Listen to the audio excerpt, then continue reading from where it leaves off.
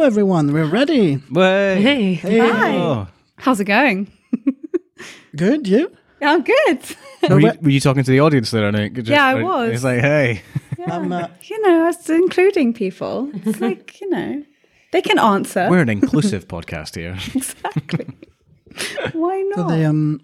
So today is a special episode.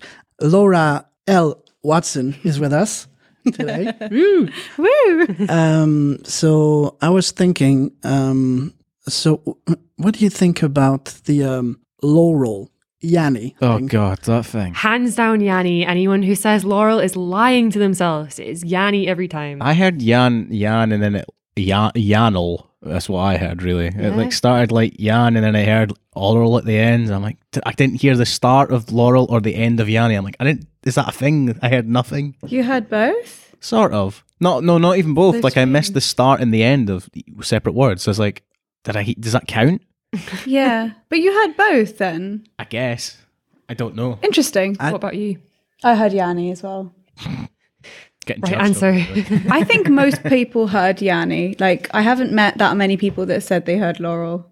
I used to hear it because it's very like it's Yanni. That's what I hear. And Laurel, or it's not Laurel like this. It's a Laurel. It's like a lower pitch. Oh, right. Okay. Yeah. So if you go at the first 10 times it was Yanni, and then I went to search for a lower pitch, and then I heard the Laurel, and I cannot hear anything else than Laurel now. It's a good job. It's a good job that that's not copyrighted, because a good way that some people get around copyright laws on like YouTube and stuff is that they'll upload something but change the pitch either like a half semitone up or a half semitone down to avoid it. Yeah. I know. It's not even It's mostly, I see drum covers doing it a lot because it's very difficult to do a drum cover without any music. But if you use the actual song, because I know this because I used to do it when I was a teenager, you just get flagged straight away, because obviously it's the record label claim it. It's not actually the artist. It's just part of the label, because now YouTube hits for music videos count to Billboard positioning as well. So it's like a very big thing to like clamp down on people taking the song and all that sort of stuff, because they make money from being on YouTube as well. But if they did that for the Yanni and Laurel thing, that would totally screw with like what you would hear. Well, they said that it depends on your register, like how your brain, like the register that you usually hear. So if you have like, thank you, the if you have like a high register, then you will hear one thing, and if you're low register, then you hear another. For the audio podcast, Jan just moved the Nook's mic. Yeah, the skill there to do that with one hand and not just like knock it over. I would be like knocking shit over by now. we can see your face better that way. Again, for audio listeners, Jan miraculously leapt across the table and readjusted mics with one hand. He leapt across the table. And with a blindfold on as well. That's how cool Jan did it there. Juggling and everything. Ring of Fire and all that. And what about the royal wedding then? Oh yeah, that happened. It's a very British thing to do. Happen. Yeah. God, did anyone not know that was happening? Oh, it was just everywhere. You couldn't escape it. No matter where you went, if it was Twitter, it was like mainstream media. It was everywhere. Yeah. But I think. Do you think you're a royalist? I don't think I am, but I think, and we'll probably talk about this more in future episodes with like marketing. Marketing in films make you hate the movie until you sit down and watch the movie and you go, okay, this is fine. I think that was the same for the royal wedding, because my mum watched it because she was like, I just want to see what they're wearing, which I feel a lot of people do, because it's like it's a very good reason to like see like extravagant designers, because it's a big event. I think it was like near 2.1 billion people watched that event, because it was live streamed on YouTube as well. It was more in America, of course. Of course, yes. It was a Canadian was becoming. There was the yes, but also America loves the royal family. She is Canadian, right? And she is Canadian. Okay. Oh well. Canadian. I don't know. I said she was born a Canadian. You did say. Did Canadian. I say born in Canada? Born in Canada. No, there was Mr. What else? Nespresso. George was there. Oh, that was funny. I saw somebody. It's like, oh, there's what's his wife? Amal Clooney. There's Amal Clooney and her husband. I was like, okay, so that's how you're describing George Clooney. I love that's it. Great. I've been waiting for this moment to come. He is her accessory, I think. It's not the other way about.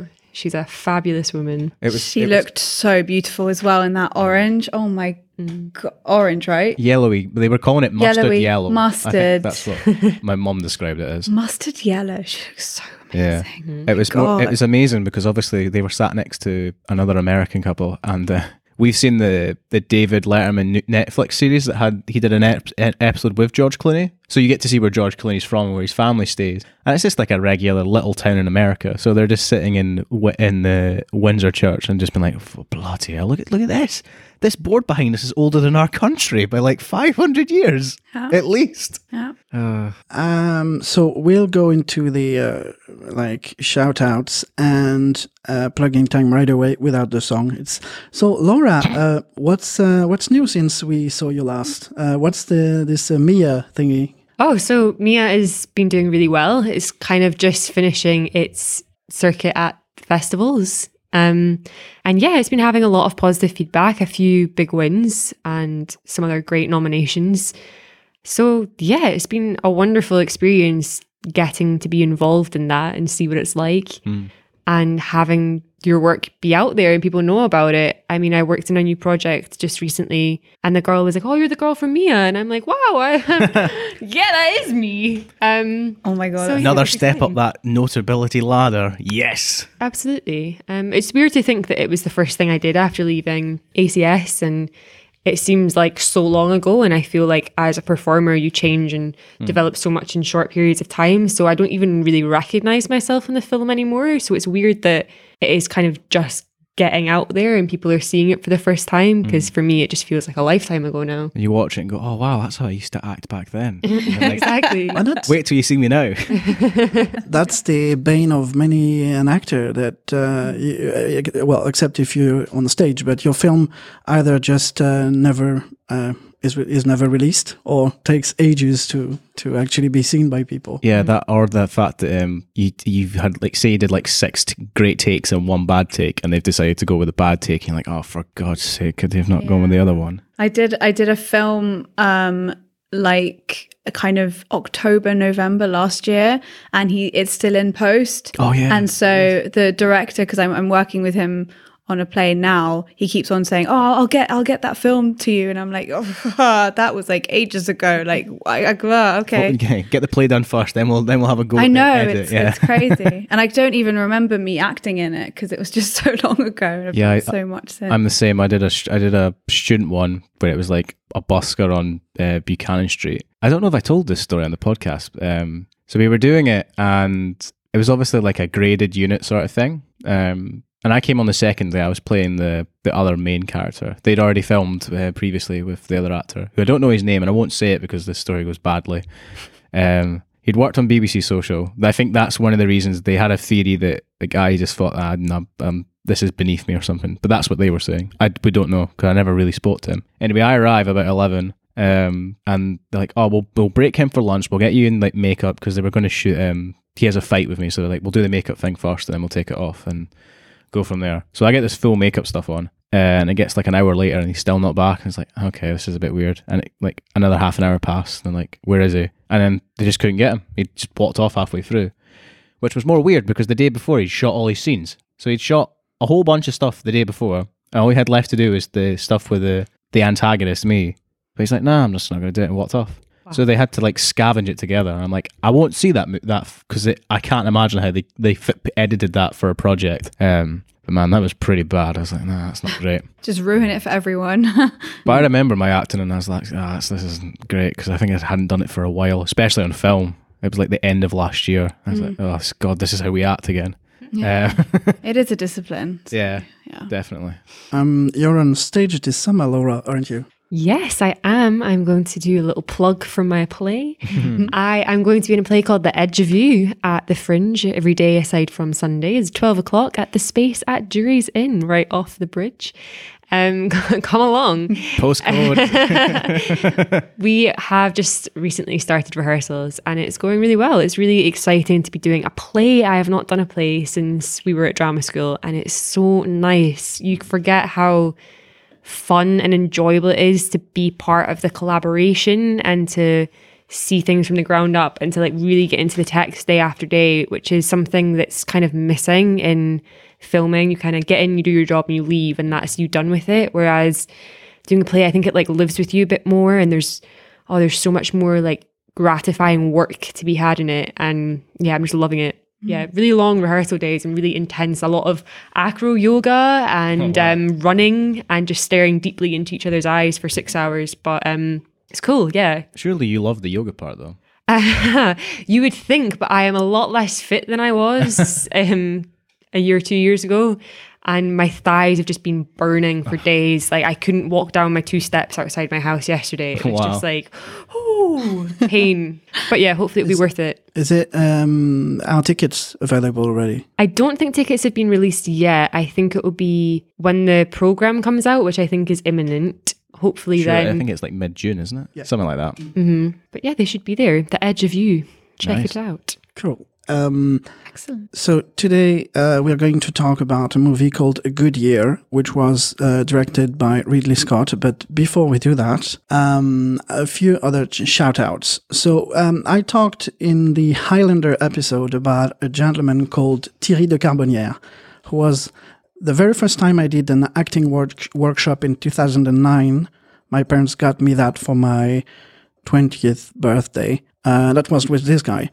And at the time, as a parting gift when I left, because we had the vineyard already, I brought some bottles and we had a taste and everything. And he asked me he actually took a box of 6 and he just wrote his second novel. The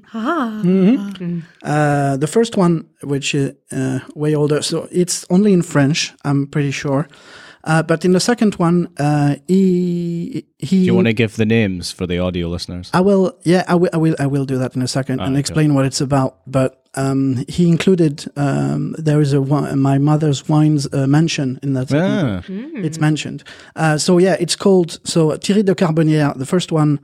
It's quite remarkable because it says récit, which is kind of a tale, but it's actually a novel. So there was but it reads like it's a biography. Okay. And it's the story that you never hear of those small roles actors, one-line actors. They like the protagonist in this went to the this like prestigious state subsidized French drama school. Right. Comédie d'art dramatique. I don't remember, but yeah.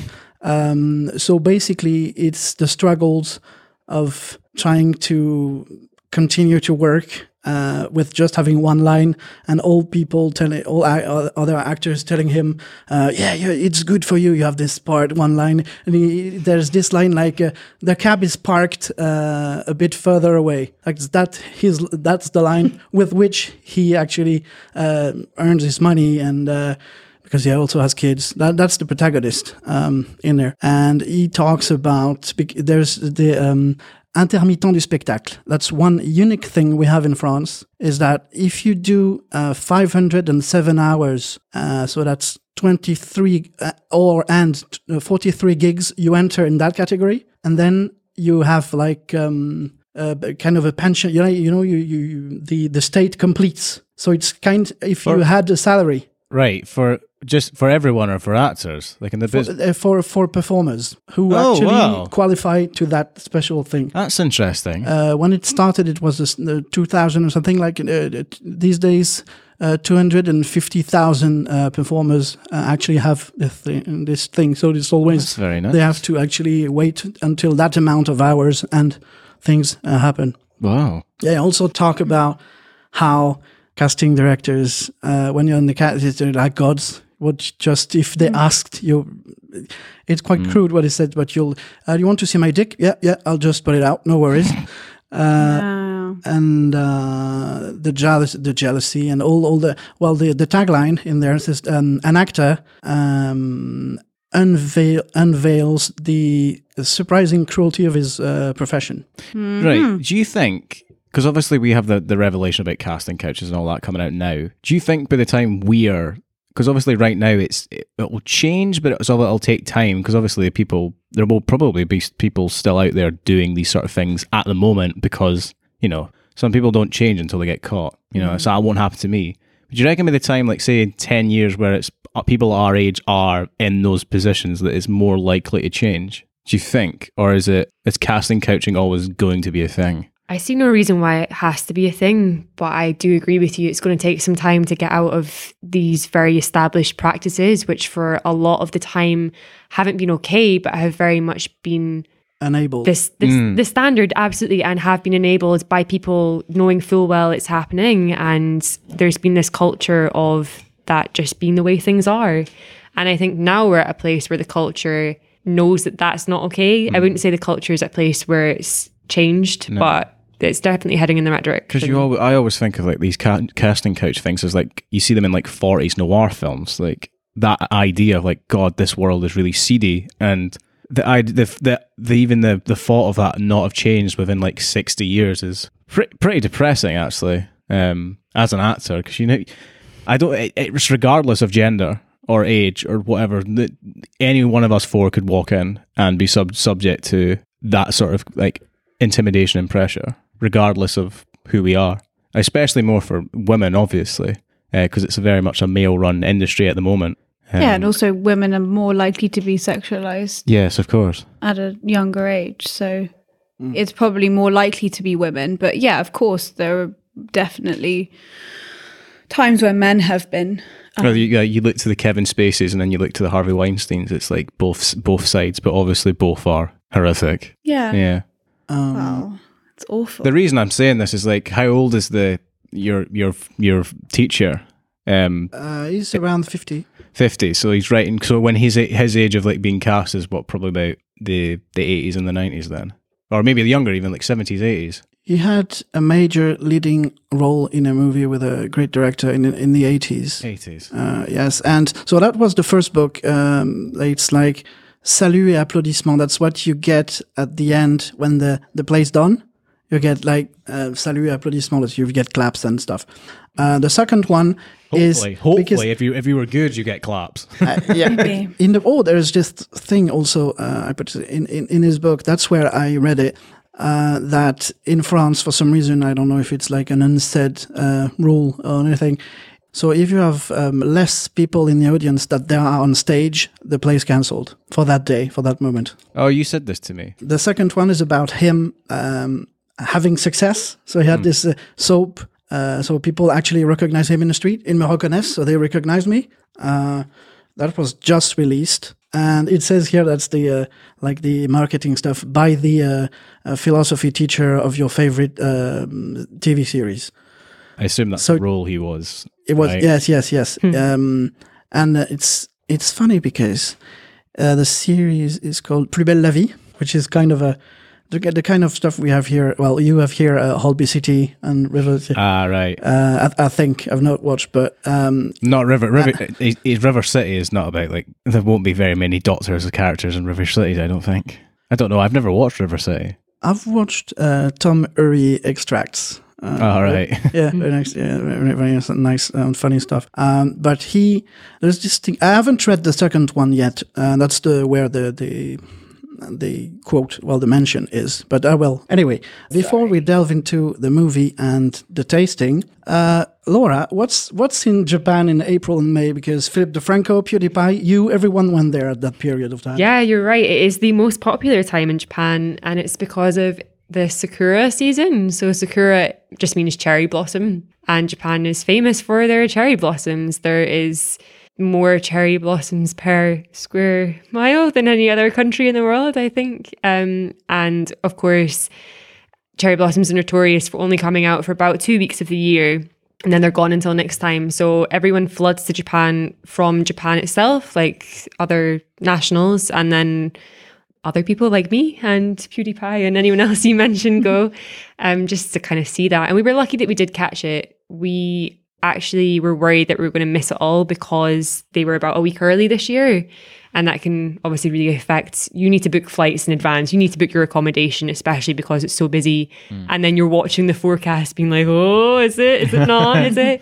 But we were really lucky to see some of that. And it is an incredible, spectacular thing to see, especially when they start kind of falling off in the wind and it's just this pink dust blowing past. It's all very magical and mythical. On that note, has anyone else seen something spectacular, like nature-wise, anywhere, just for conversation piece? I think I've seen one. I'm just curious if anyone else has. What's your one? Well, I remember when I went to Antigua when I was about 8 or something, and I saw like turtles coming up laying eggs on a beach. Nice, which yeah. was unbelievable. I was like, wow, I've never seen anything like that ever, especially like tropical. I mean, the only other one I compare is like, again, we went back, but we did like for my dad's 50th, we did, was it 40th? No, it'd be 50th because he's 62 now, so it was a while ago. We went like on this boat and you did like snorkeling and stuff and saw like lobsters going across the seafloor as well, which was really cool too. Most of mine are about fish, but fish are quite majestic. Yeah, There's something enticing about the water, isn't there, Jan? Having spent many years on Yes, it. the two things I can remember is actually seeing the green ray and diving with dolphins, Okay. Nice. but not in a tank. Yeah. That's really cool. Wow. Yeah, there. It was in Tahiti times. So whales, dolphins, they're usually afraid of bubbles, so you can't really go dive and in dolphins you have the risk of being raped always, because they're perverts. Oh, yes, I've heard this. Dolphins are very frisky animals. I think we talked about this in Okja as well, briefly, because obviously it was all about animals. But yeah, Well, they're very intelligent, and I think they're very sexual. yeah, they are, aren't they? Yeah, they're like chimpanzees, I want to say. Bonobos? Yeah. Bonobos are the ones that like to get it on. Yeah. Mm. Yeah. Yeah.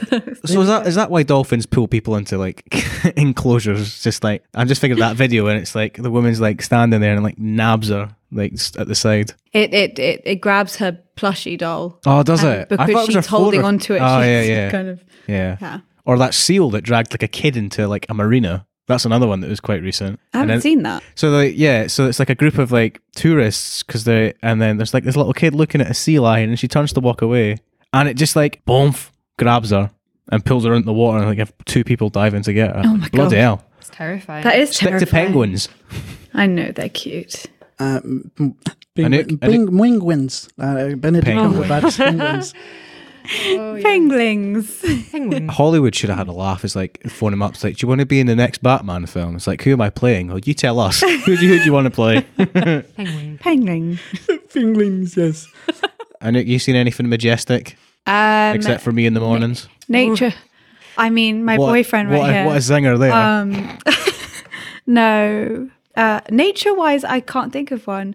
But Surely something in like one thing that I have seen that's incredible is the Taj Mahal in India. It's like a whole other level of beauty. It's like you can't even describe it. Like I've never seen anything so amazing. You kind of think because you've seen it so much in like magazines and stuff that it won't hit you as much, but it really does. It's like insanely beautiful. So yeah. That was the present from a guy to his girl, wasn't it? The Taj Mahal. I know. She died. That was it's a cemetery. It's okay. It's for his dead wife, even though he had like other wives as well, I think. I have a feeling that the Taj Mahal is actually for his mistress, but I'm not sure. That might be me making it up, but I think it's the other way. When she it might be died. the other way around. I think she's buried there. That's her she's there, tomb. yeah. Like it's not like a thing. It's like if you go inside the Taj Mahal, it's like a. That's reminded me of the Idiot Abroad series where Carl Pilkington, the god of podcasting in the OG days, did like their end the world tour and they send him to like India to see the Taj Mahal and they're doing like the bit before like explaining a bit about India and the Taj Mahal and he's like, what's this? And they're like explaining, he built it for his dead wife, but he had mistresses, and he's like, I wonder if she replies like, have I built this for my missus? And it's like, what have you been doing? Why are you building me this? It's like, no reason, I love you. Yeah. So I think we should probably. So basically, the idea is my mom built this vineyard out of nothing. Rock In and roll. Shush. 2006, there was nothing. Everything was abandoned. For like the vines were abandoned for a few years, like 4 years, but the actual winemaking facility, like 40 years. So she had to make everything. So now that's what we're about to taste. And I also brought some other stuff to have a go at, stuff that I've never tried. That is a Margaux. Well, not the Chateau Margaux, because that's thousands, but still it's a 80-pound bottle. So we'll try this Coravin thingy, so we can have still. We'll start by tasting the rosé. Okay. Yes. We'll start by the one which is a bit special, which is Cuvée des Cigales. So most of them, they are all available from the website. Well, we don't really send abroad yet, but or in the restaurant. The only ones that you can't get is the Nightfall one. That's the middle red on the frame. If you can see it there, I'll post pictures along with the audio. Which is I got thinking about it. Les Vallons de Fontfresque is the name of the vineyard. I came up with the Vallon. And Fontfresque is a bit kind of reminiscence of old house that we have in Provence. And it's like a old Provençal word, which means fresh spring. Fontfresque, like Fontfresca. And yeah, now Nightfall, that was also an idea of mine, which, because it's a French restaurant, that's quite weird.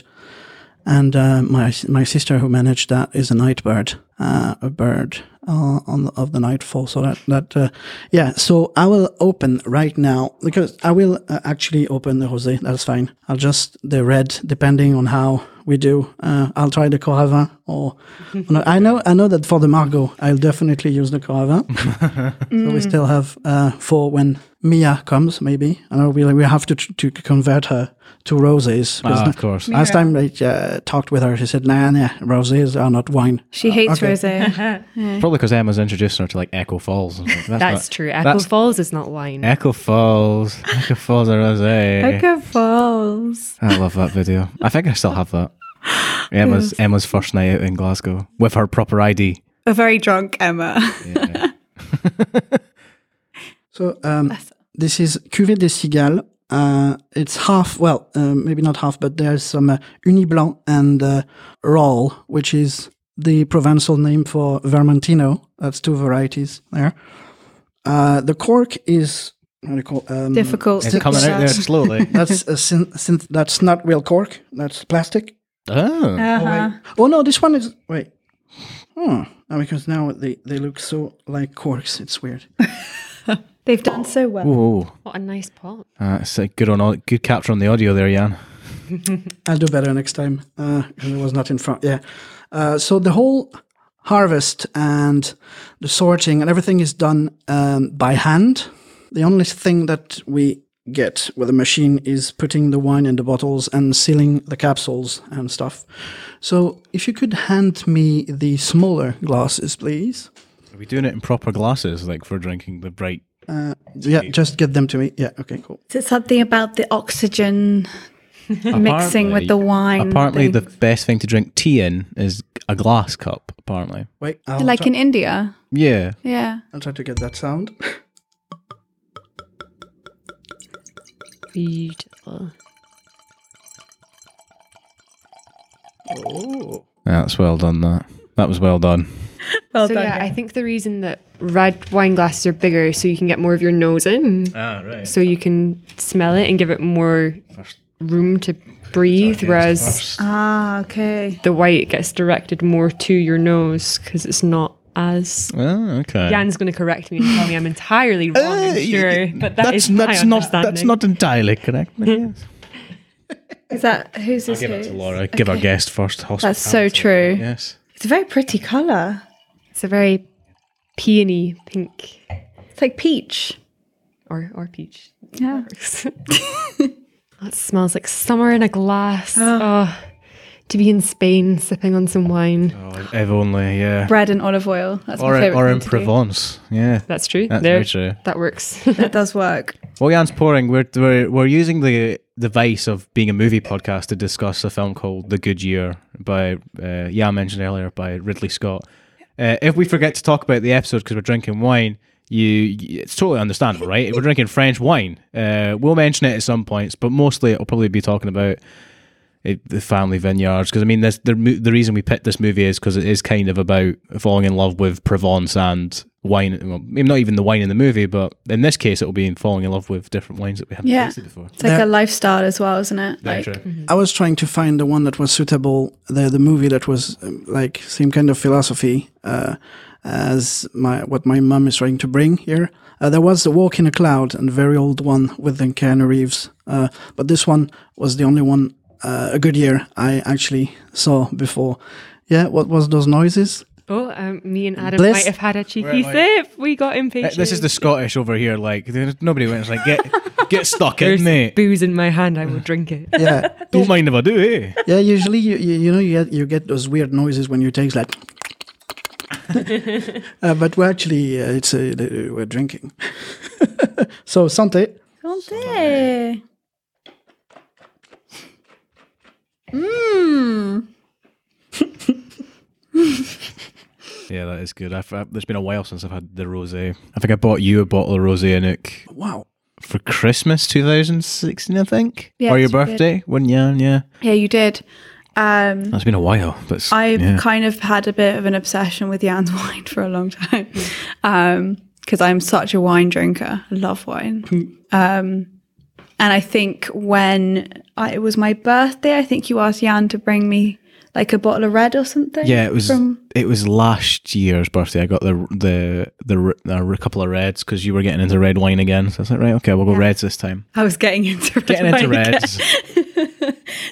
No, It's yummy. I think the fact that the glasses are a bit bigger also helps with so I have no idea how it's called in English, but la robe.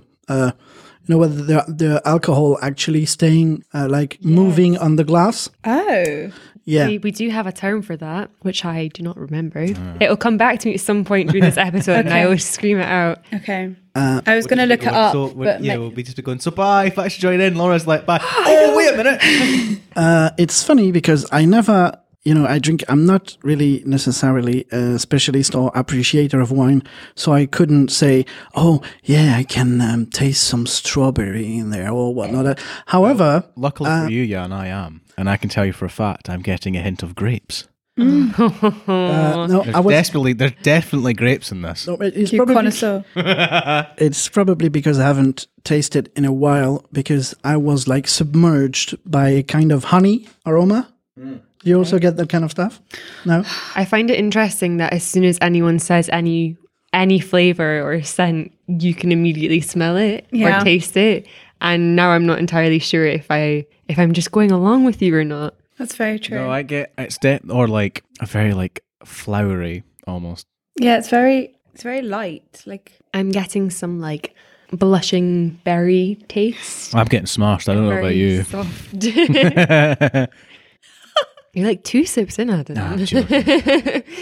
I don't have the info, but we always, even the roses, a part of the volume actually stays in oak barrels. Oh, okay. But depending on the difference in the reds is actually the actual varieties and the time, how long they stay in the oak barrels, part of the volume for. So you mentioned the fact that it was when did your mum open the vineyard? 2006. So So you were. The year A Good Year came out. That's very true, actually. very nice. See how we planned it? Yeah, there we go, there we go. That's quite interesting. Yes. We know what we're doing.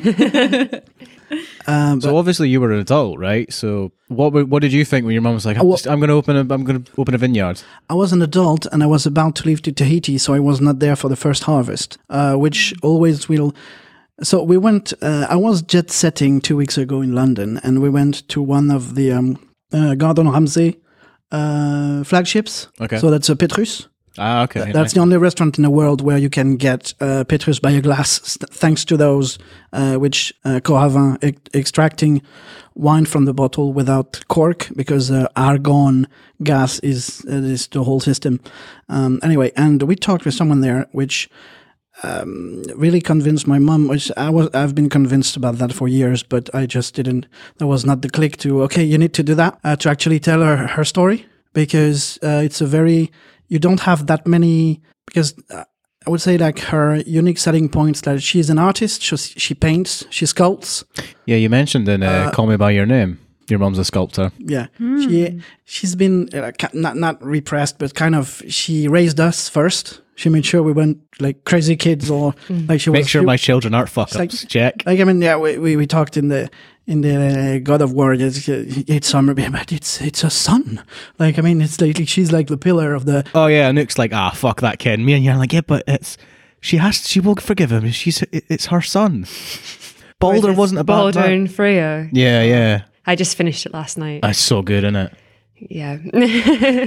But yeah, what a dysfunctional relationship that is. Oh god. Yeah, really well, messed up. yeah, as Mia, you played Sex Android, so you probably like Detroit Become Human. We just finished it yesterday. Have you tried that? Cool. I didn't play it. I watched some streamers play it and kind of just absorbed it that way. I was a fan in a very loose sense of Heavy Rain. It's just such a meme. It's hilarious. With Jason.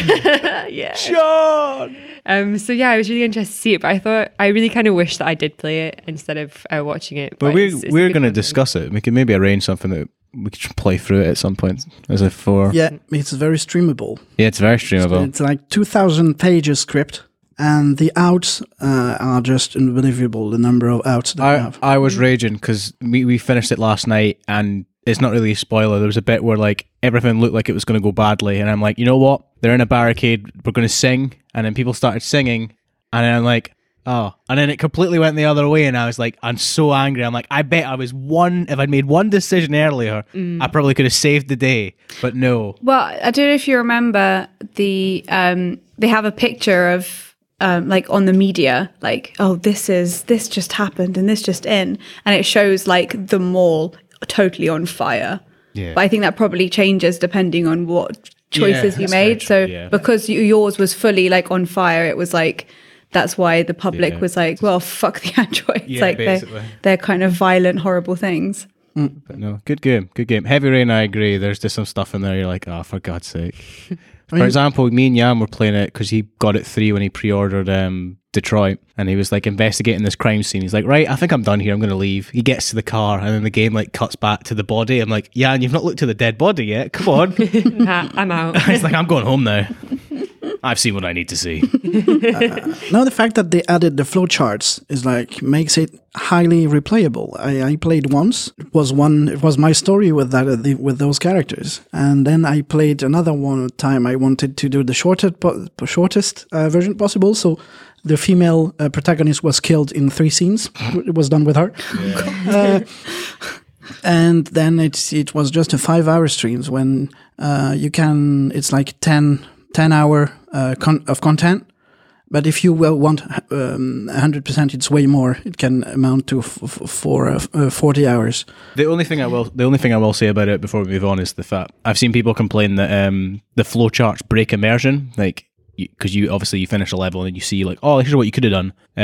Maybe a good decision could have been is like you leave that till you complete the game, and then once you've completed the game the first time through, they give you the flowchart and say like, here's all the things that could have gone. So once you're done with your story, but again, that's too difficult. But I think it depends on what kind of gamer you are. That's very true. Because I think for me that changed, that messed up immersion, but that's because I was watching it, and that's the kind of, I can't even call myself a gamer, that's how I'll like absorb. It did make you kind of like, I immediately want to restart and play that again. So maybe it took you out of the story a bit, but it doesn't break the immersion, I don't think. But yeah, there are no androids in this wine. Just to bring it back to wine. Oh, that was a terrible little swerve there. I'll go again. It's like, I love that scene in God of War where he drinks the Spartan wine. Yeah, there you go. There's the link. That's the That's wine. the link. There you go. Let's drink some wine. I don't know how the Facebook live chat works, but hello to Francis. I think he came at some point, and Mira also. Oh, Hi. Yes. Hello. We're drinking rosé, which you are definitely hating us for. It's lovely though. It's so yummy. It's dry. It's not like sweet, sugary. Echo Falls. It's not Echo Falls. It's not Echo Falls. Yeah, you see, the other one is is a bit different. Well, way different, and that's the one who got the Feminales silver medal. That's the jury composed exclusively of women. I think you should have that on your website. It's not Echo Falls. Laura L. Watson. Yes. But the small one, that's a sweet white wine. We only started to have those 2 years ago. Okay. That's super I'm a yummy. sucker for a sweet wine. I love that. Yeah, me too. Is that actually called a dessert wine? Is that what desserts? Okay. Well, it can Careful, be used, yeah. but it's mostly used for desserts or foie gras. Ah, right. Okay. Foie gras.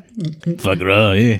Yes. Yeah, I went wine tasting in Hungary, in Budapest, with my mum, and their biggest global export is their sweet wines. They're like, I think something to do with the region and the temperature. Like, they're much better at producing high quality dessert wines than they are anything else. Like, they can't compete with the likes of France and New Zealand and California for their white, but their dessert wine is definitely up there with the best that you can get. Nice. Well, Was it yummy? There is something I didn't know existed until I visited a part of Greece. They also have some parts sweet red.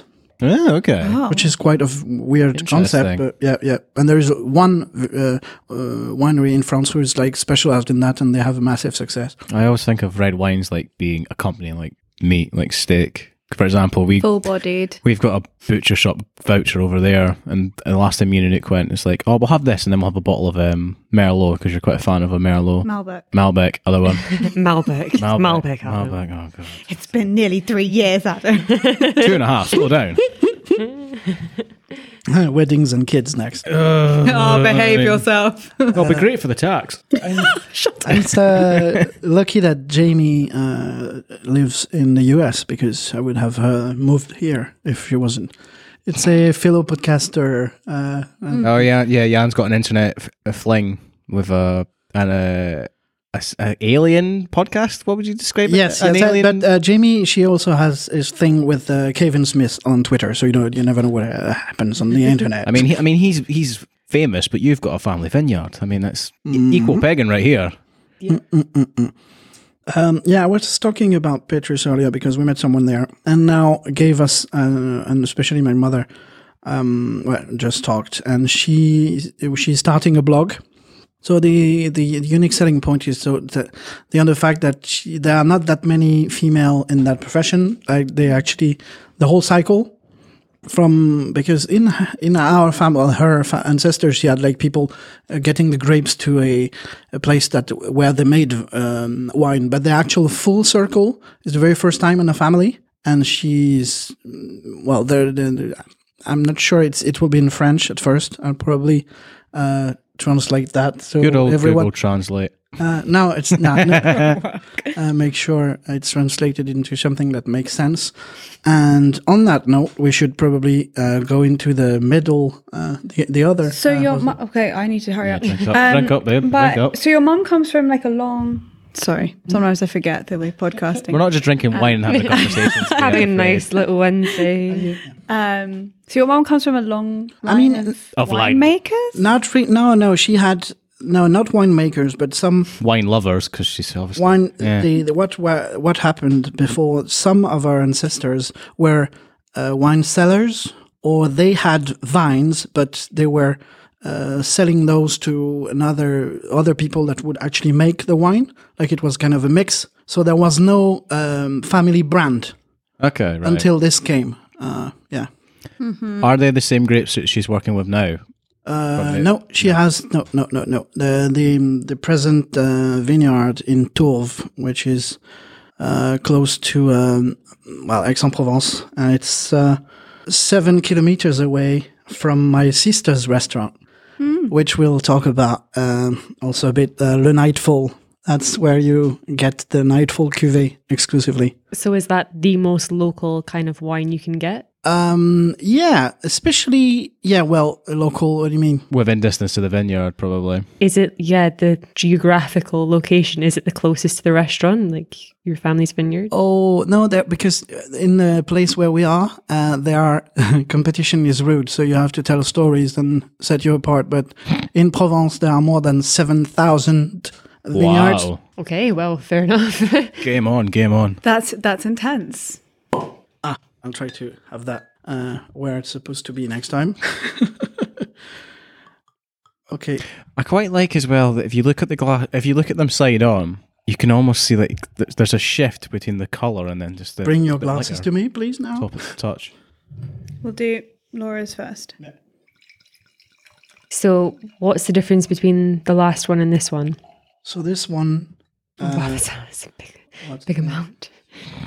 Thank you. Here's it, because you are, yeah. This one has Syrah, Grenache, and Cinsault. Entirely different varieties. And this is That was mine? this is That's a the new one. no. I don't. Can I have a glass, please? No, I was asking. Is this how much you're supposed to give when you're wine tasting? Oh no, way less. no. Way less. Way That's less. a glass. That's a glass, babe. Yeah, this is a small glass. So we're just doing what? Okay, all right, cool. What? Yeah, Because that's what's the issue there? No. just actually, one- I was She just, was curious. It's like No, I was mean, just it's- wondering. Oh, when you actually taste it in just the like- restaurant before they actually serve the bottle, it's way less. It's just like a touch. does anyone else here Or when you go wine tasting, I've never actually been. when they do that in the restaurant, there's always like a significant pressure because you don't know if it's bad, do you? Like, Well, the thing is, I think I have worked in hospitality since I was 16. I think a lot of people don't understand that you're not asking them if they like the wine. it's for corked, right? Yeah, you're asking to see that the wine's still good. So a lot of people are like, that's a no. And I'm like, no. You've bought this. It's fine. It's also a screw cap, so it's definitely not off. But yeah, a lot of people really enjoy the milking it whilst you're standing there in a really busy restaurant I'm being getting like, hints of I it. know this wine is fine. Please just say yes so I can get on with my job. We all have this one, the Tamaris. Yes, what you just poured. Yes. Yes, okay. This one is funny because there is a magician. Like we've seen him in Our Magic, Juan Tamaris. Okay.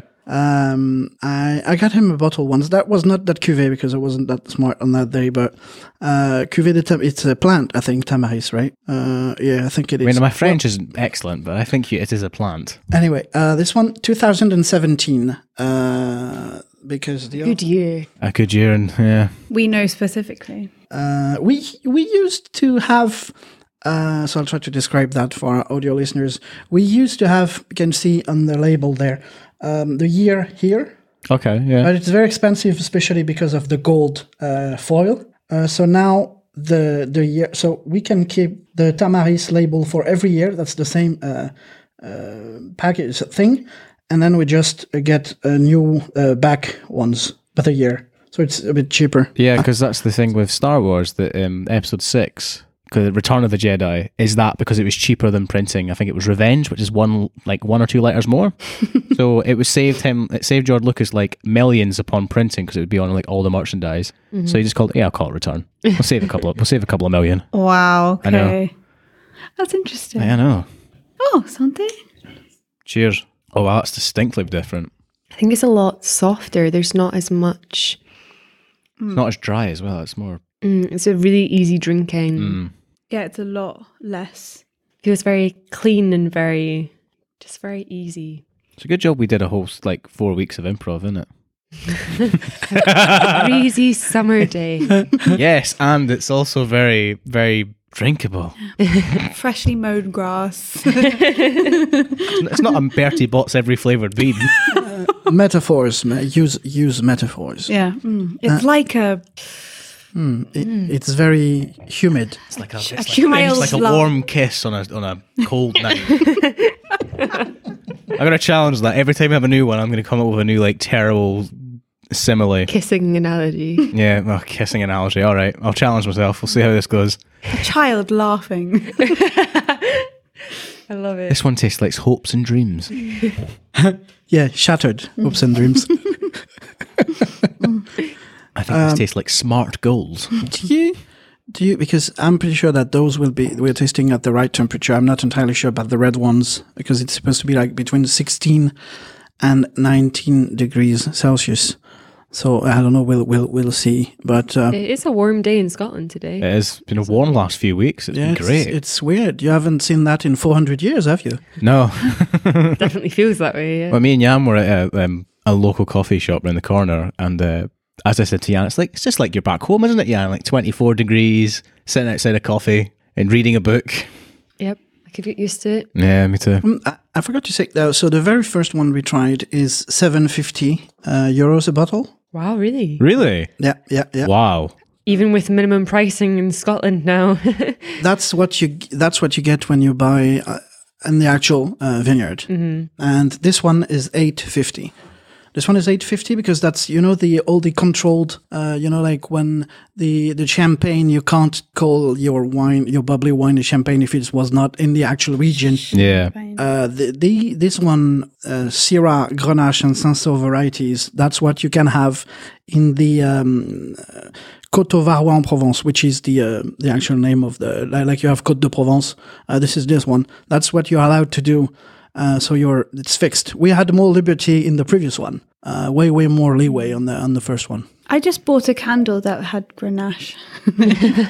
Of course you would have a Grenache candle.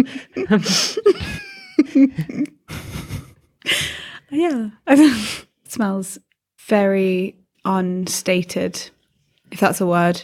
Understated, yeah. That's what I meant. Have you been back to help with the harvesting ever since you missed the first one? I missed, I have. No, see, it's the first one I missed because that was the period I went to Tahiti, so I missed that. But and that's the very first one because now we have to press the actual grapes. We have hydraulic stuff now, but on the first one, it was actually as it was done before with the feet. With your feet? Wow.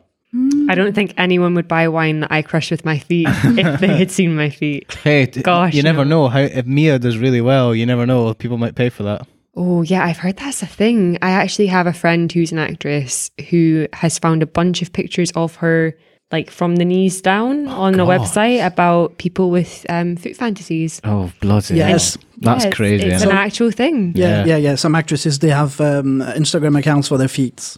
Yeah. Wow. Yeah. So, yeah. It's, well, it's like fetishes. I would not be okay with that. I don't know. I hate my feet. Or anyone's feet. Some people might love your feet and you should try and get into that.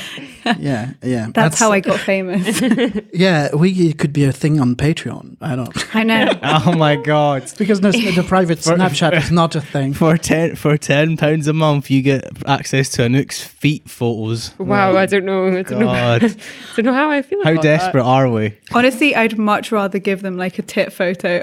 It is more funny because me and Anouk had this conversation. She'd be like four glasses of wine and she's like, do you think I could do a private Snapchat? I'm like, babe, we're not having this conversation. We're not there yet, okay? Don't worry, I don't have that kind of, I don't know. Yeah. I would not be okay with that. What we would do, because your sister does like these really artistic photos.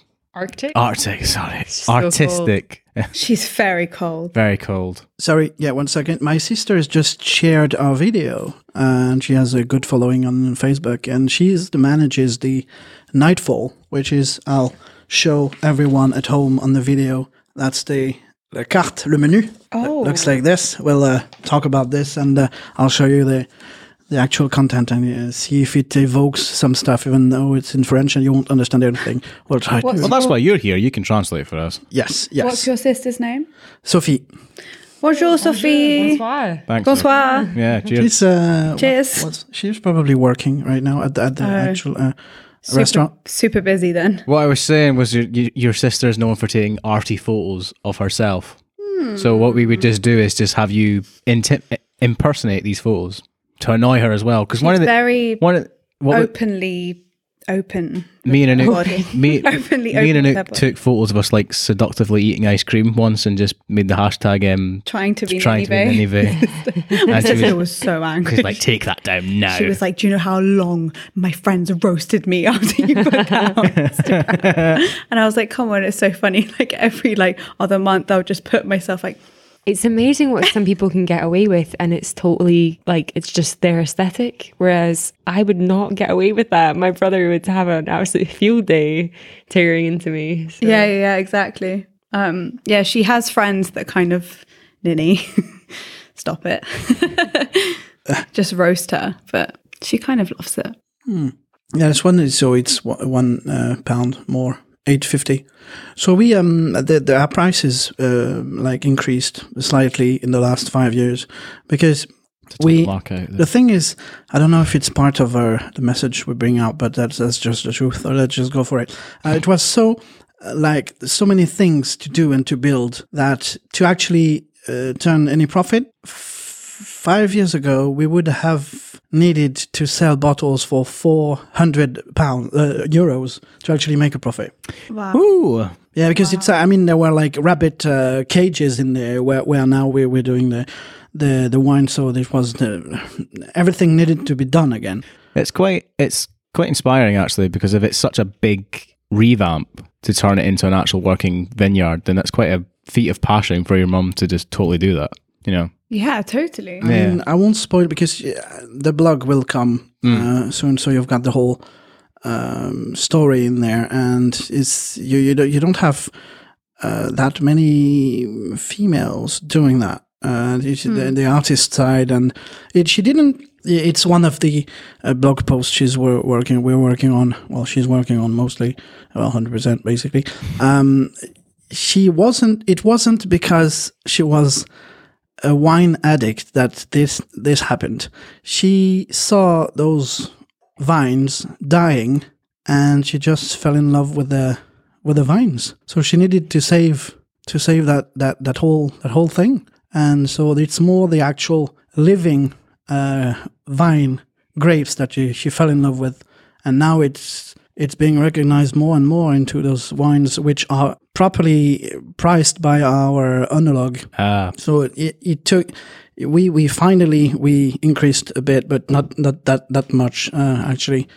But we're not really into that, label drinkers. Yeah. Like, even if we won a lottery, we would not get one of those £13,000 bottle at Petrus. We're not getting into that. It's like method acting, which I feel it's too much pressure. Like, say you buy a £13,000 bottle of wine. What if you have a sip of that and you go, I don't like that? Well, that's just too much pressure to be like. Although if you buy that bottle, you probably like. I don't know. Like buying a bottle of Echo Falls. Yeah, like if Jay-Z buys that bottle, that's probably something that he gets in an hour. Like, it's not going to break the bank.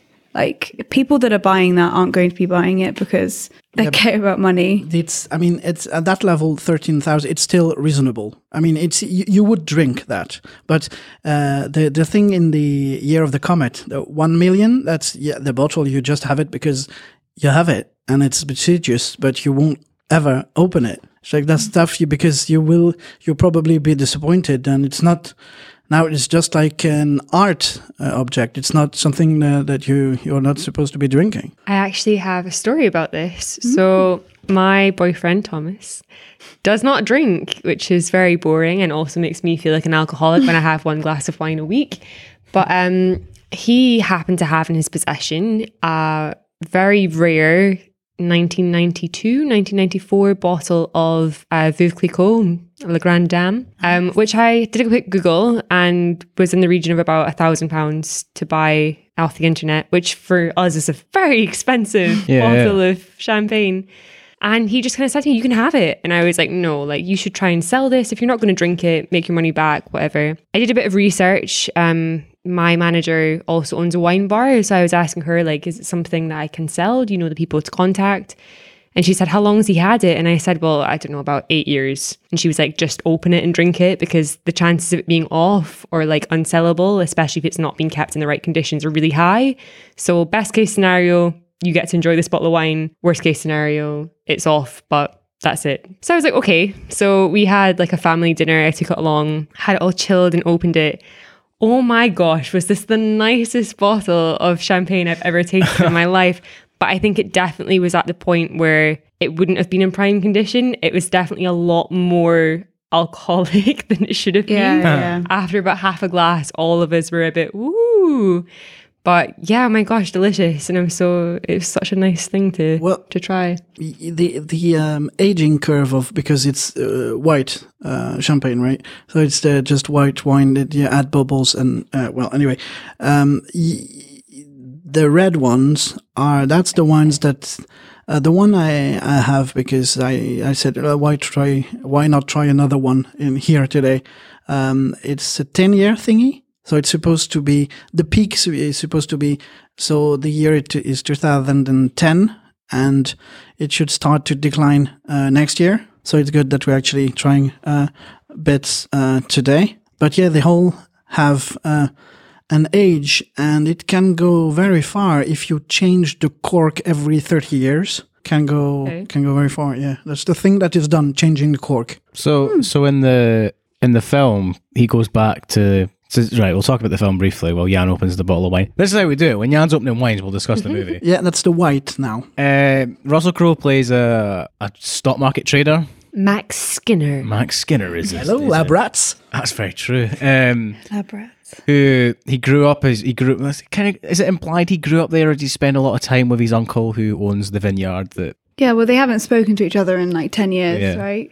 So he travels back and it's like, right, okay, he's left a will. There's no will, so we have to go and sell. He wants to go and sell the land because, you know, he lives in London and everything. If you're a Londoner, the rest of the world doesn't exist. It's just London. I know. Can you tell me? Yeah, is that true? You're like very true. I know you have friends that like. So you're in Scotland. Why? Yeah, very true. Or they're like, so Edinburgh. It's like, you know how big Scotland is. I'm going to excuse myself briefly to use your facilities because I am a lightweight when it comes to wine. Yeah. No worries. No worries. We'll just try to fill the. Yeah. Don't worry. Jan will pour the glasses. So this is that's right. That's either this year we had a double thingy. We had our first red medals ever. We used to have silver ones or no. Medals, but yeah, so that's the Cuvée de Claire. So that's, my mum is called Claire, and she is really fond of her wine, obviously, but white. She loves white, so that's what it's called. That and the sweet white, which bottle is coming next. We'll do the red afterwards, and at the end we'll have the sweet red, white, the sweet white, called the Trésor de Claire, like Claire's treasure. Ah, very nice. Yes. Okay. So what I was saying is that in the film, he goes back to the vineyard and he's like, he hasn't been there since his kids. He's like, oh, the wine's going to be amazing. Because immediately you assume if you own a vineyard, every wine is amazing. And he gets there and he drinks it. And every scene in the film, they spit it out. So Jan, is that because the wine is not good, or is it because it's corked? Because it's not been looked after, do you think, in the film? I think, no, not necessarily corked, because, well... I think it's just not good. They just didn't really. They probably, when they harvested, used a machine which gets all the leaves and the tree branches and everything. That's one thing when you use a machine to harvest. You got everything like animals, kind of weird random stuff in that also. So it's just not good as opposed to corked. Yeah. I think my sister says hi. Bonjour. So does my mum, I think. Hey. Yeah. So, okay, I'll try to get that sound on the mic now. Oh, just be aware that I don't punch kill you you. in the face. Yeah. Okay, I'll start. I'll start. Yeah, here we go. Oh. So that's, I was explaining Cuvée de Claire.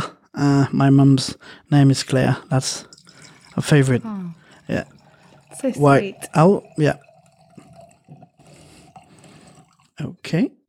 May I have your glasses, please?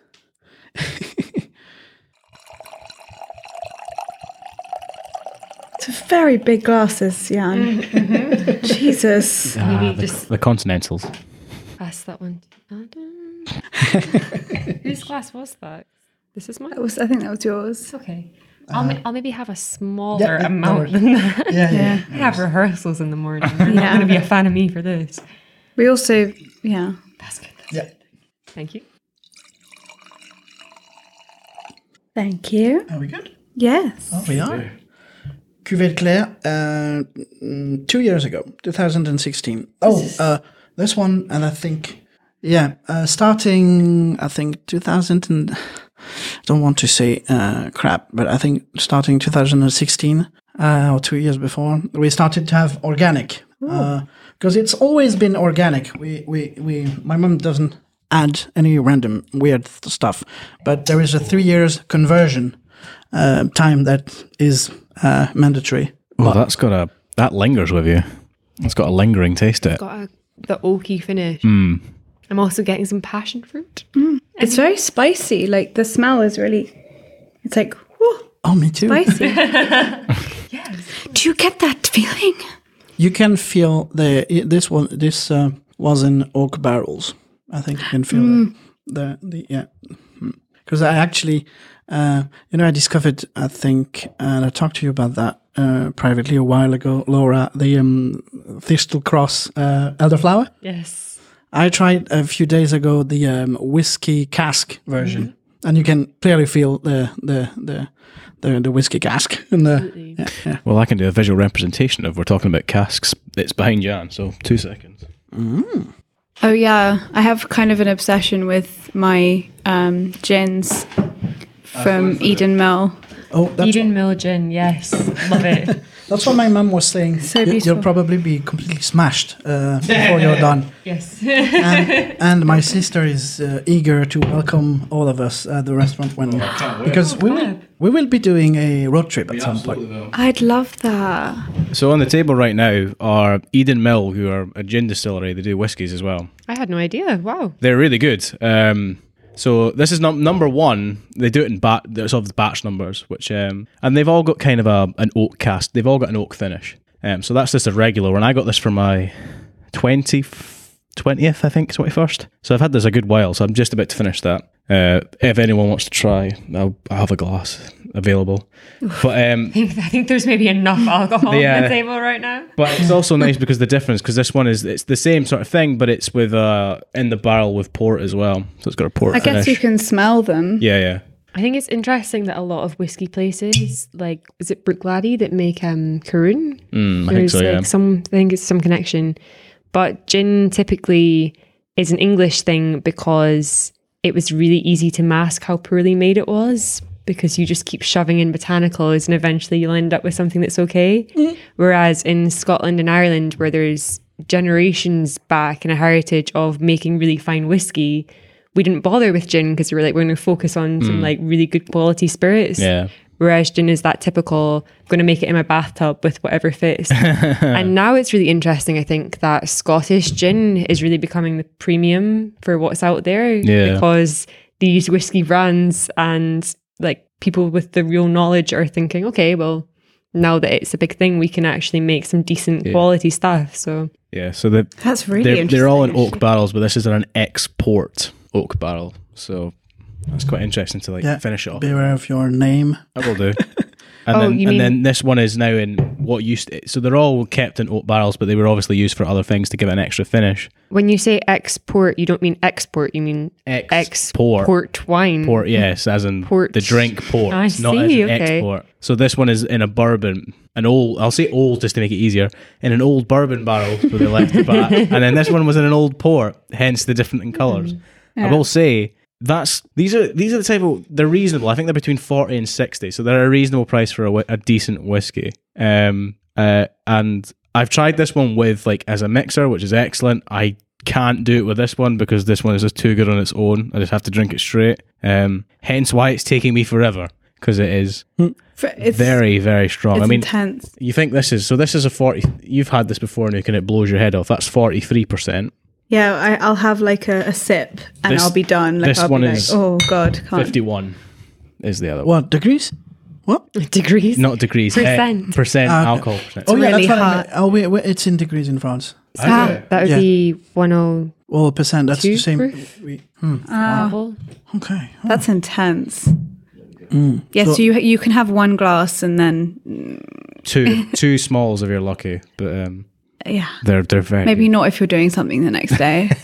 So the cork for this one is also synthetic, but it's a replica. It looks a bit like a cork. This one is 80% Vermentino and 20 Uni-Blanc. What does that mean? That's the varieties. Great. Oh, Yeah. Nick's gonna have, when we go and visit Jan's family in the vineyard, and Nick's gonna have like loads of like pieces of notes, like this is this variety. Taste cards. So the guy who is taking care, the French guy who is taking care of all the vines in the movie, there, he's called Didier Bourdon. He's part of a trio of hugely successful comics in the 80s. It was kind of the French Monty Python, but less absurd. Right. And they all transitioned to acting, and it's always nice to see them in actual movies doing stuff. Yeah.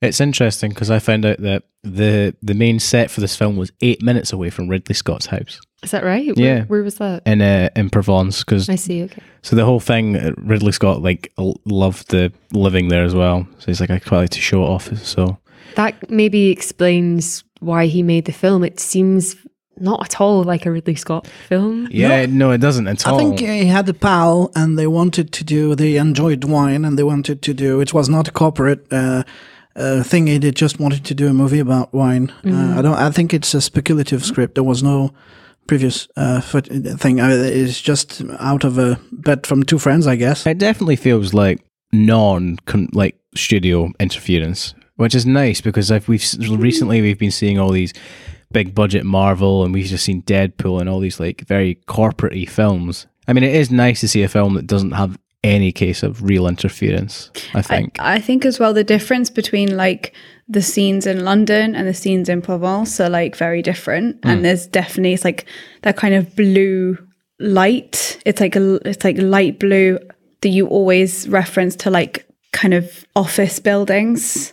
Yes, it's like very harsh light.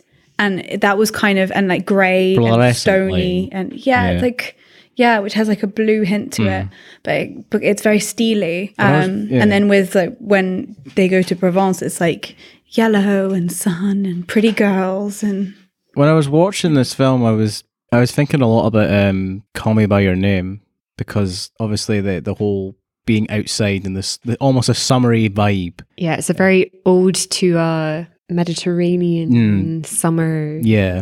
Just that whole essence of being in love, and the wine and the food and the smell of the ocean. The outside world doesn't really exist. It's just you in this lovely place, really. I mean, because the other choices were Year of a Comet, which was kind of a romancing the stone. That film was fucking ridiculous. I loved it. Bottle Shock, which was kind of a rivalry between California wines and French wines, with Alan Rickman, which was funny but wasn't right for this. And a kind of a buddy comedy, like, the guy was divorcing, which is the highest rated on Rotten Tomatoes. I don't remember the title, but with Paul Giamatti, which I also watched, but it wasn't really in the spirit of what we're trying to achieve at the Vineyard with my mum. Good Year was actually the only one I watched ever before. Anyway, there's definitely a connection then with your mum and the film, because obviously, what's his name? Didier Bourdon. Yes. Nailed it. Didier Bourdon. He kind of has this love for the vines and making wine, and it's not about money; it's about what you're making. Yeah. I mean, it usually is, except if you're Angelina Jolie and Brad Pitt and buy whatever you have for 30 million and just make sure that it produces wine.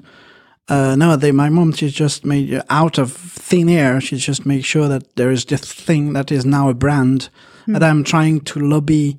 In all circles, it's clearer in the magical circles I'm in, but it's in terms of acting, is that I would prefer when Paul Wilson looks at me that he would have we'll cast him into that rather than wine. But no, I've been doing some lobbying, so the wine is not at that level that what's the Beats. That the guy just put those in all the celebrities' ears, and now it's massive. Even though it's clear to everyone who knows about music, that's the crappiest kind of headphones you can have in the world. Beats. Yeah, but that's because are they? Dre's really? by Dr.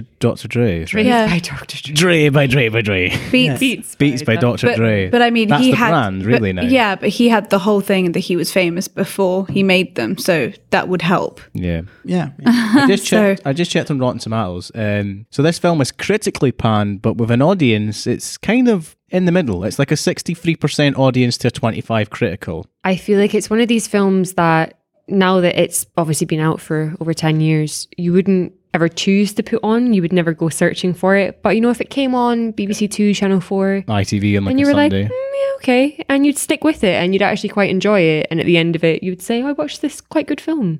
Yeah, but it's not life-changing. The script isn't fantastic. It doesn't accomplish a lot as a piece of writing doesn't do anyone favors in acting, but it's a nice film. Well, speaking of accredited, the EDA gave it the Hall of Shame, and it's quite interesting. The EDA is it's basically about its awards for like women. So they have categories like feature films with a female protagonist, and it's like different awards.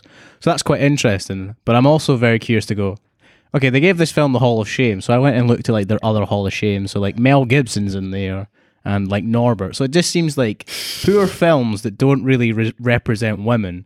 And I went and looked at that. I'm like, right. And then I thought, I'm like, yeah, no women are really in any vital role in this film. This one doesn't pass the Bechdel test. The Bechdel test, and this doesn't pass that. To be fair, though, I have to say that I think any film which features any man or actor, Russell Crowe being one of those men, that's ever had a personal issue with something to do with abuse or divorce, that's very true. You're not going to support that, like, regardless if it's his best performance, regardless if the film is great, like, it's always going to fail these tests because you can't get beyond that. You're a bit of a dick. I'm looking forward to Mel Gibson and Russell Crowe producing Little Women. What is that a thing? No, of course it's not. I would love that. There is a minister in the UK who tried to have Detroit shut down because of the Todd Alice relationship. Really? Yeah. Well, there's a huge outrage on those. We live in a time where people get outraged by everything. I mean, look at Rosenbach. Yes, I suppose. She was actually quite racist, though, to be fair. Yeah. A little bit. A little bit. I'm trying to think. You can't call a black person an ape. Like, oh, no. What? That's not, like, just even if it's a joke, you just can't do that. There are certain things you just can't do.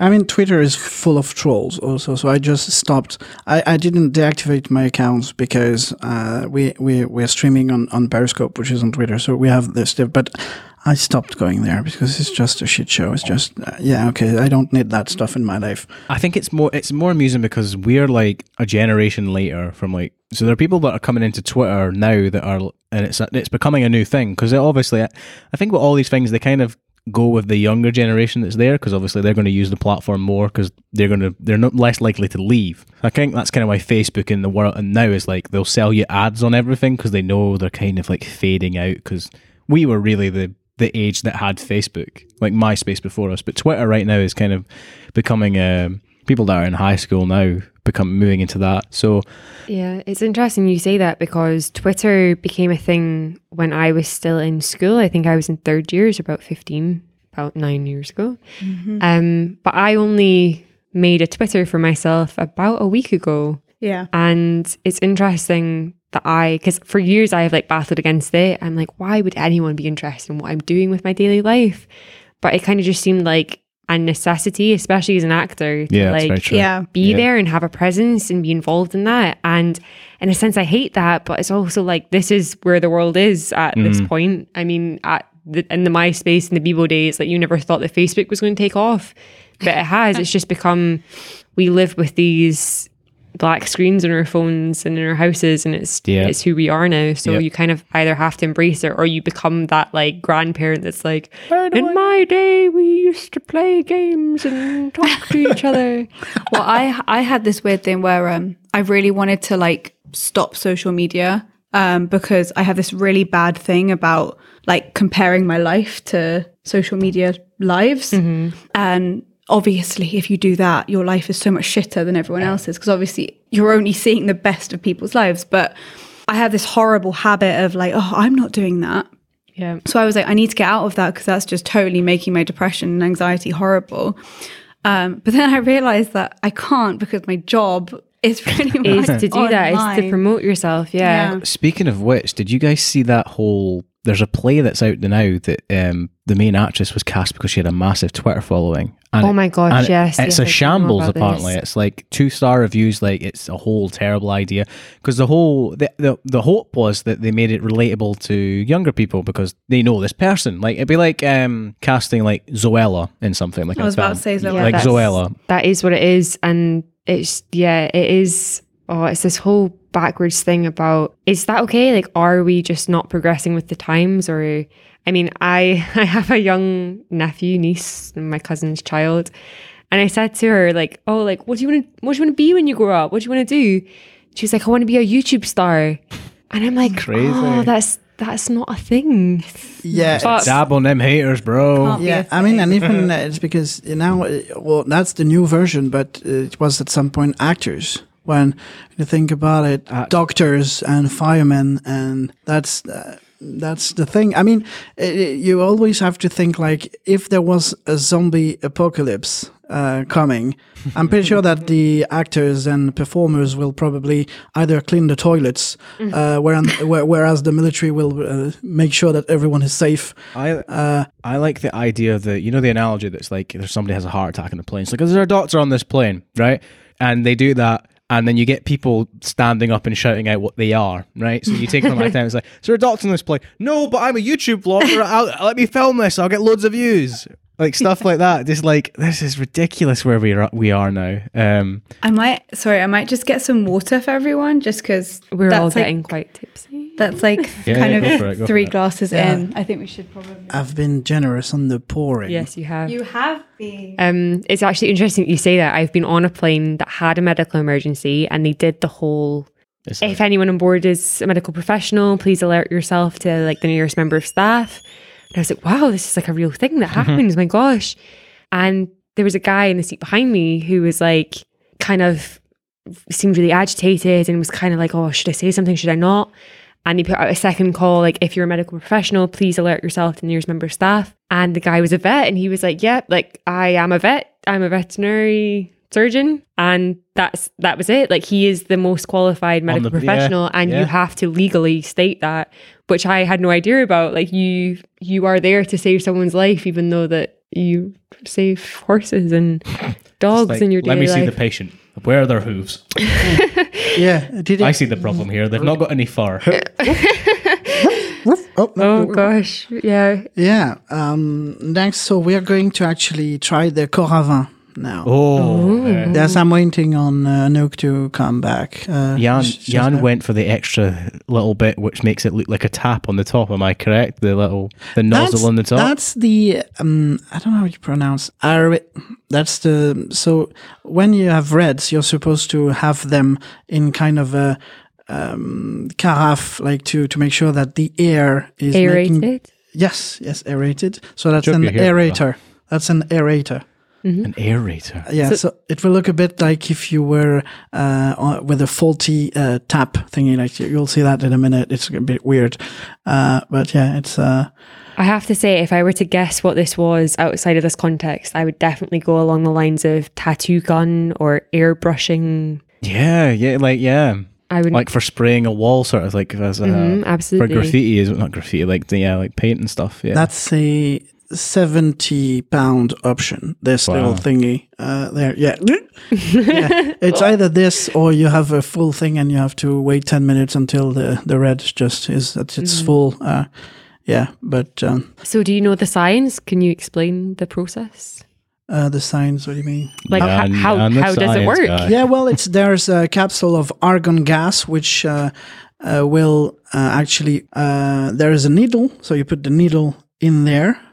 So as the cork is kind of auto-mending, you put that in there, and it puts the pressure of the gas makes it that you can actually pour the stuff that is in the bottle.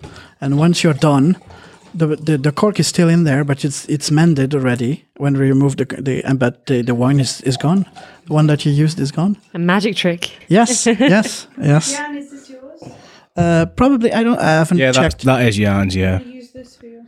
Okay, It's like a 4-liter tank. yes. Just make sure it's let me watch. Yeah, cool. What are they? It's a German word, so I should know this. Stein Stein, that's it. for liter, right? Is it? I don't know, but it is the measurement. It's a liter for the actual what the glass measurement is. So we probably have our red glasses ready because I'm about to try this thing. This will either look really cool. Actually, I might film this on a separate thing, and then Do you want? I'll do it via the Instagram on our thing, just so it looks cool.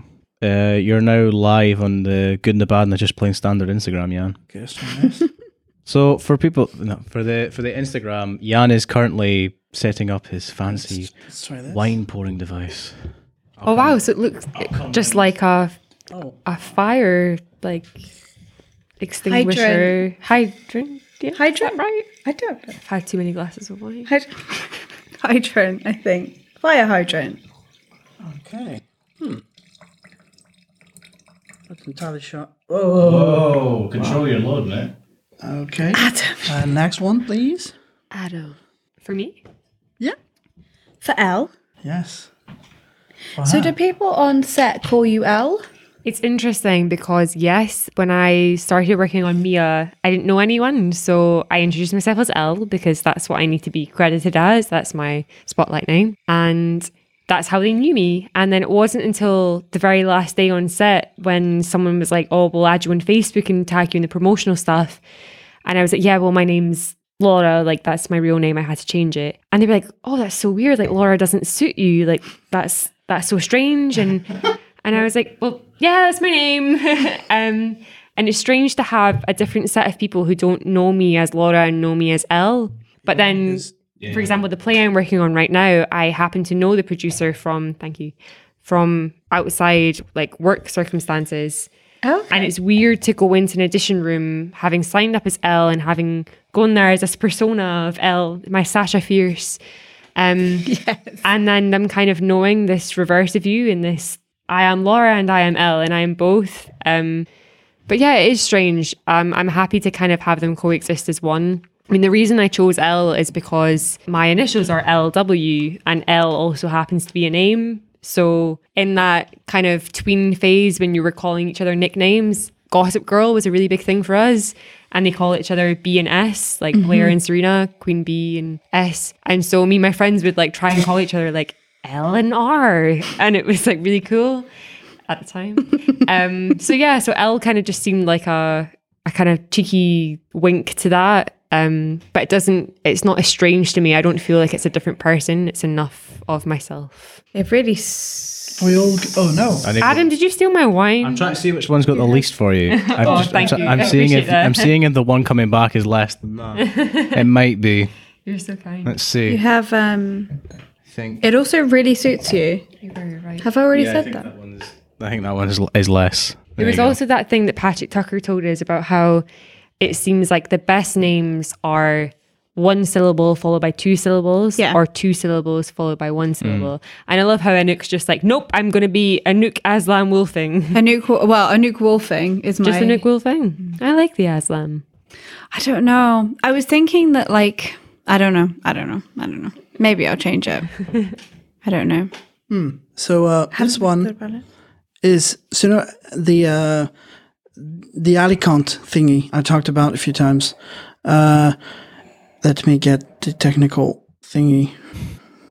Yeah, sorry. I was just thinking it was really long. Too long to have like a... Anouk Aslam Wolfing.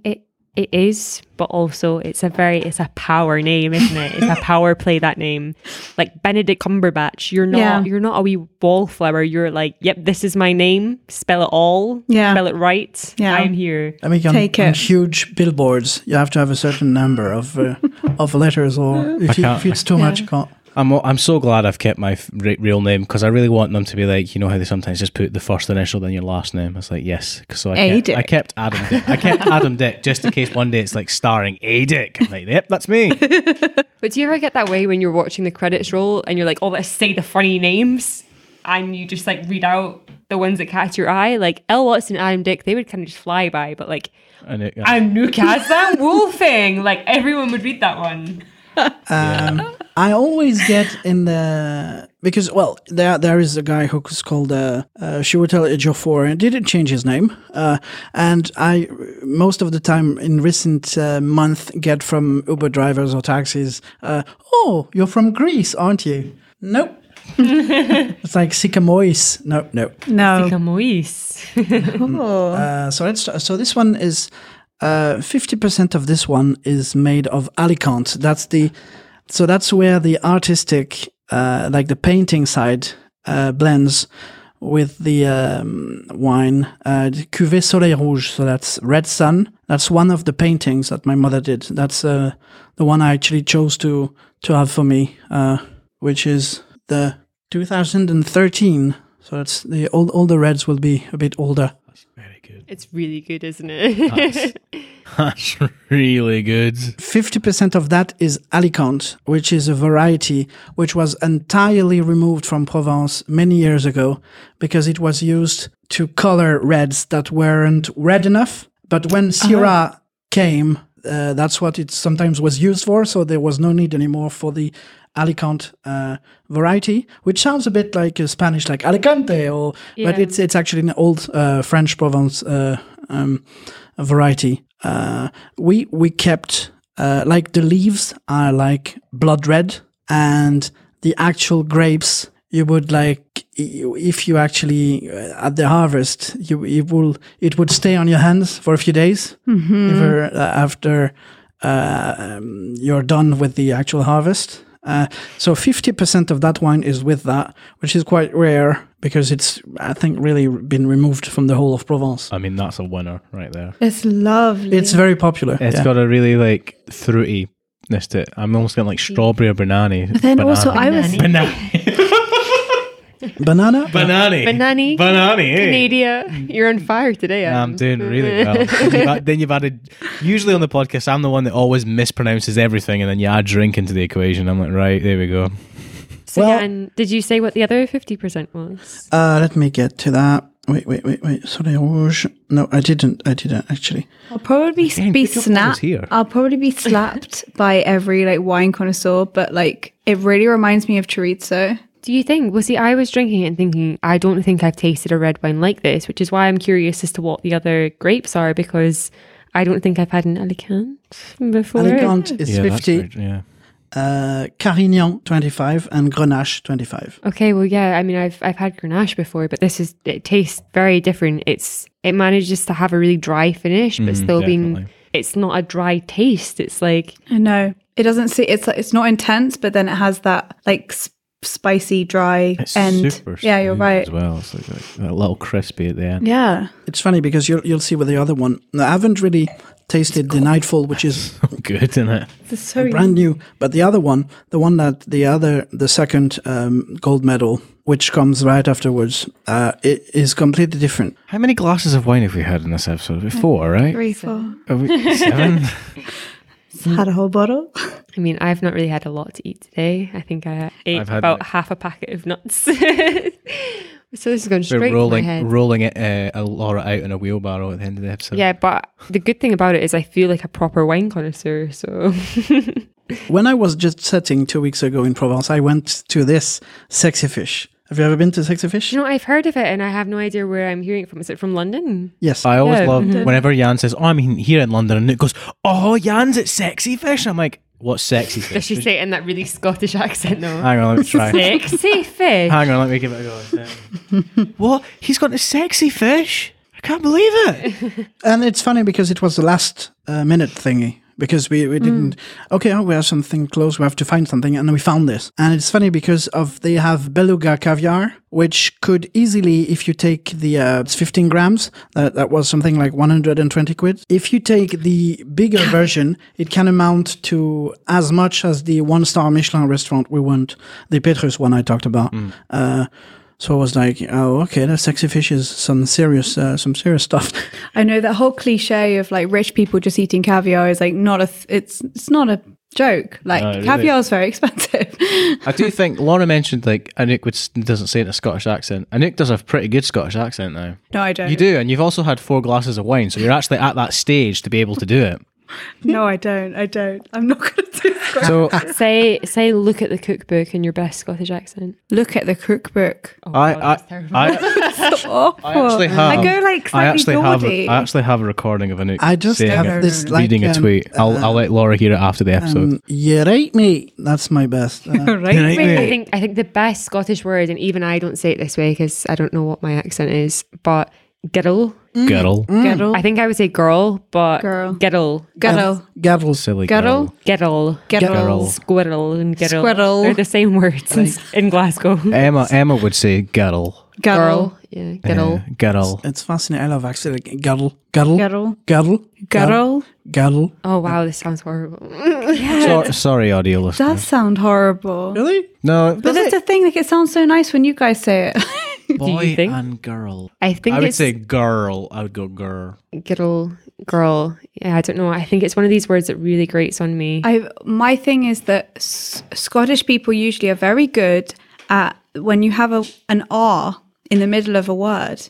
They're very good at rolling it, but not like grrr. Like it's very subtle. It's not prominent now. Yeah, and that's really hard for like an English person to not roll their R's so Okay, so say Toblerone. As in a Scottish accent? No, just in your accent. Toblerone. And you say Toblerone. Toblerone. Toblerone. Do you know how Anouk would say it if she was in a Scottish accent? She would go like this. Toblerone. Just because you've got a Scottish accent doesn't mean that you become dumb. Really The family slow. harm. Toblerone. No, seriously. Anouk speaks really, really slowly as a Scottish person when she does a Scottish accent. It's because I'm trying to do it. Like it's really hard for me. They've eaten the family harm. Harm. I'll let Laura hear the video of you doing it. It was phenomenal. You were like 6 glasses of wine in. You're like, That was go. that was spot on. Yeah, but that's this story about me in Iceland. The very first week I was in Glasgow, I must have felt like a. Wait a minute. You mean the shop? Yes. I was like, you had been to Iceland? No. Never told us. No, I haven't. My brother went there for photographic purposes, but no. Here, I was trying to identify what was the, the prices of the shops and stuff. So the price of life and stuff. So at one point, I was in Iceland. I was like jotting down prices and everything, and I was there was a guy like looking at me. He said, "No, I'm just not like trying to locate cameras. Or I'm just I try the prices and stuff." And the guy talked like that was pure Glaswegian because I only understood in his 1 minute tirade. I understood cheaper than Tesco. That's the only thing I understood in the whole thing. That's all you need to take away from that, though. Jan's like, He is right. Tesco. Right. Tesco. Iceland, not Iceland and farm foods are like pretty cheap, really. I don't know. I've never really shopped in Iceland ever. I don't think. Oh, I'm too good for Iceland. Hey, Lidl's all the way, man. I do love a little. Lidl is like really near where we live right now. It's like phenomenal. Their pastry section is great. Oh, it's unbelievable. It's unbelievable. Good. This episode brought to you by Lidl. Lidl's, they're unbelievable. We're having fun. Oh, Hey, yeah, your wine is unbelievable. Yeah, it was. Luckily, all the technical side is taking care of itself, so I can just like enjoy and. I wish your mum was still here so she could absolutely put on the website. It's better than Echo Falls. Elle Watson. I mean, that's a comment. That's high praise. That's testimony. Echo Falls is the drink of choice for many Scottish wine drinkers. That's to always begin with. what you look for in testimonials and 5 stars and. better than better than this. I don't know. Did you see our network episode? And no, I didn't. That was we went. So I like to keep stuff secret from those guys. Yeah, he does, doesn't he? And I went to the Olivier Awards.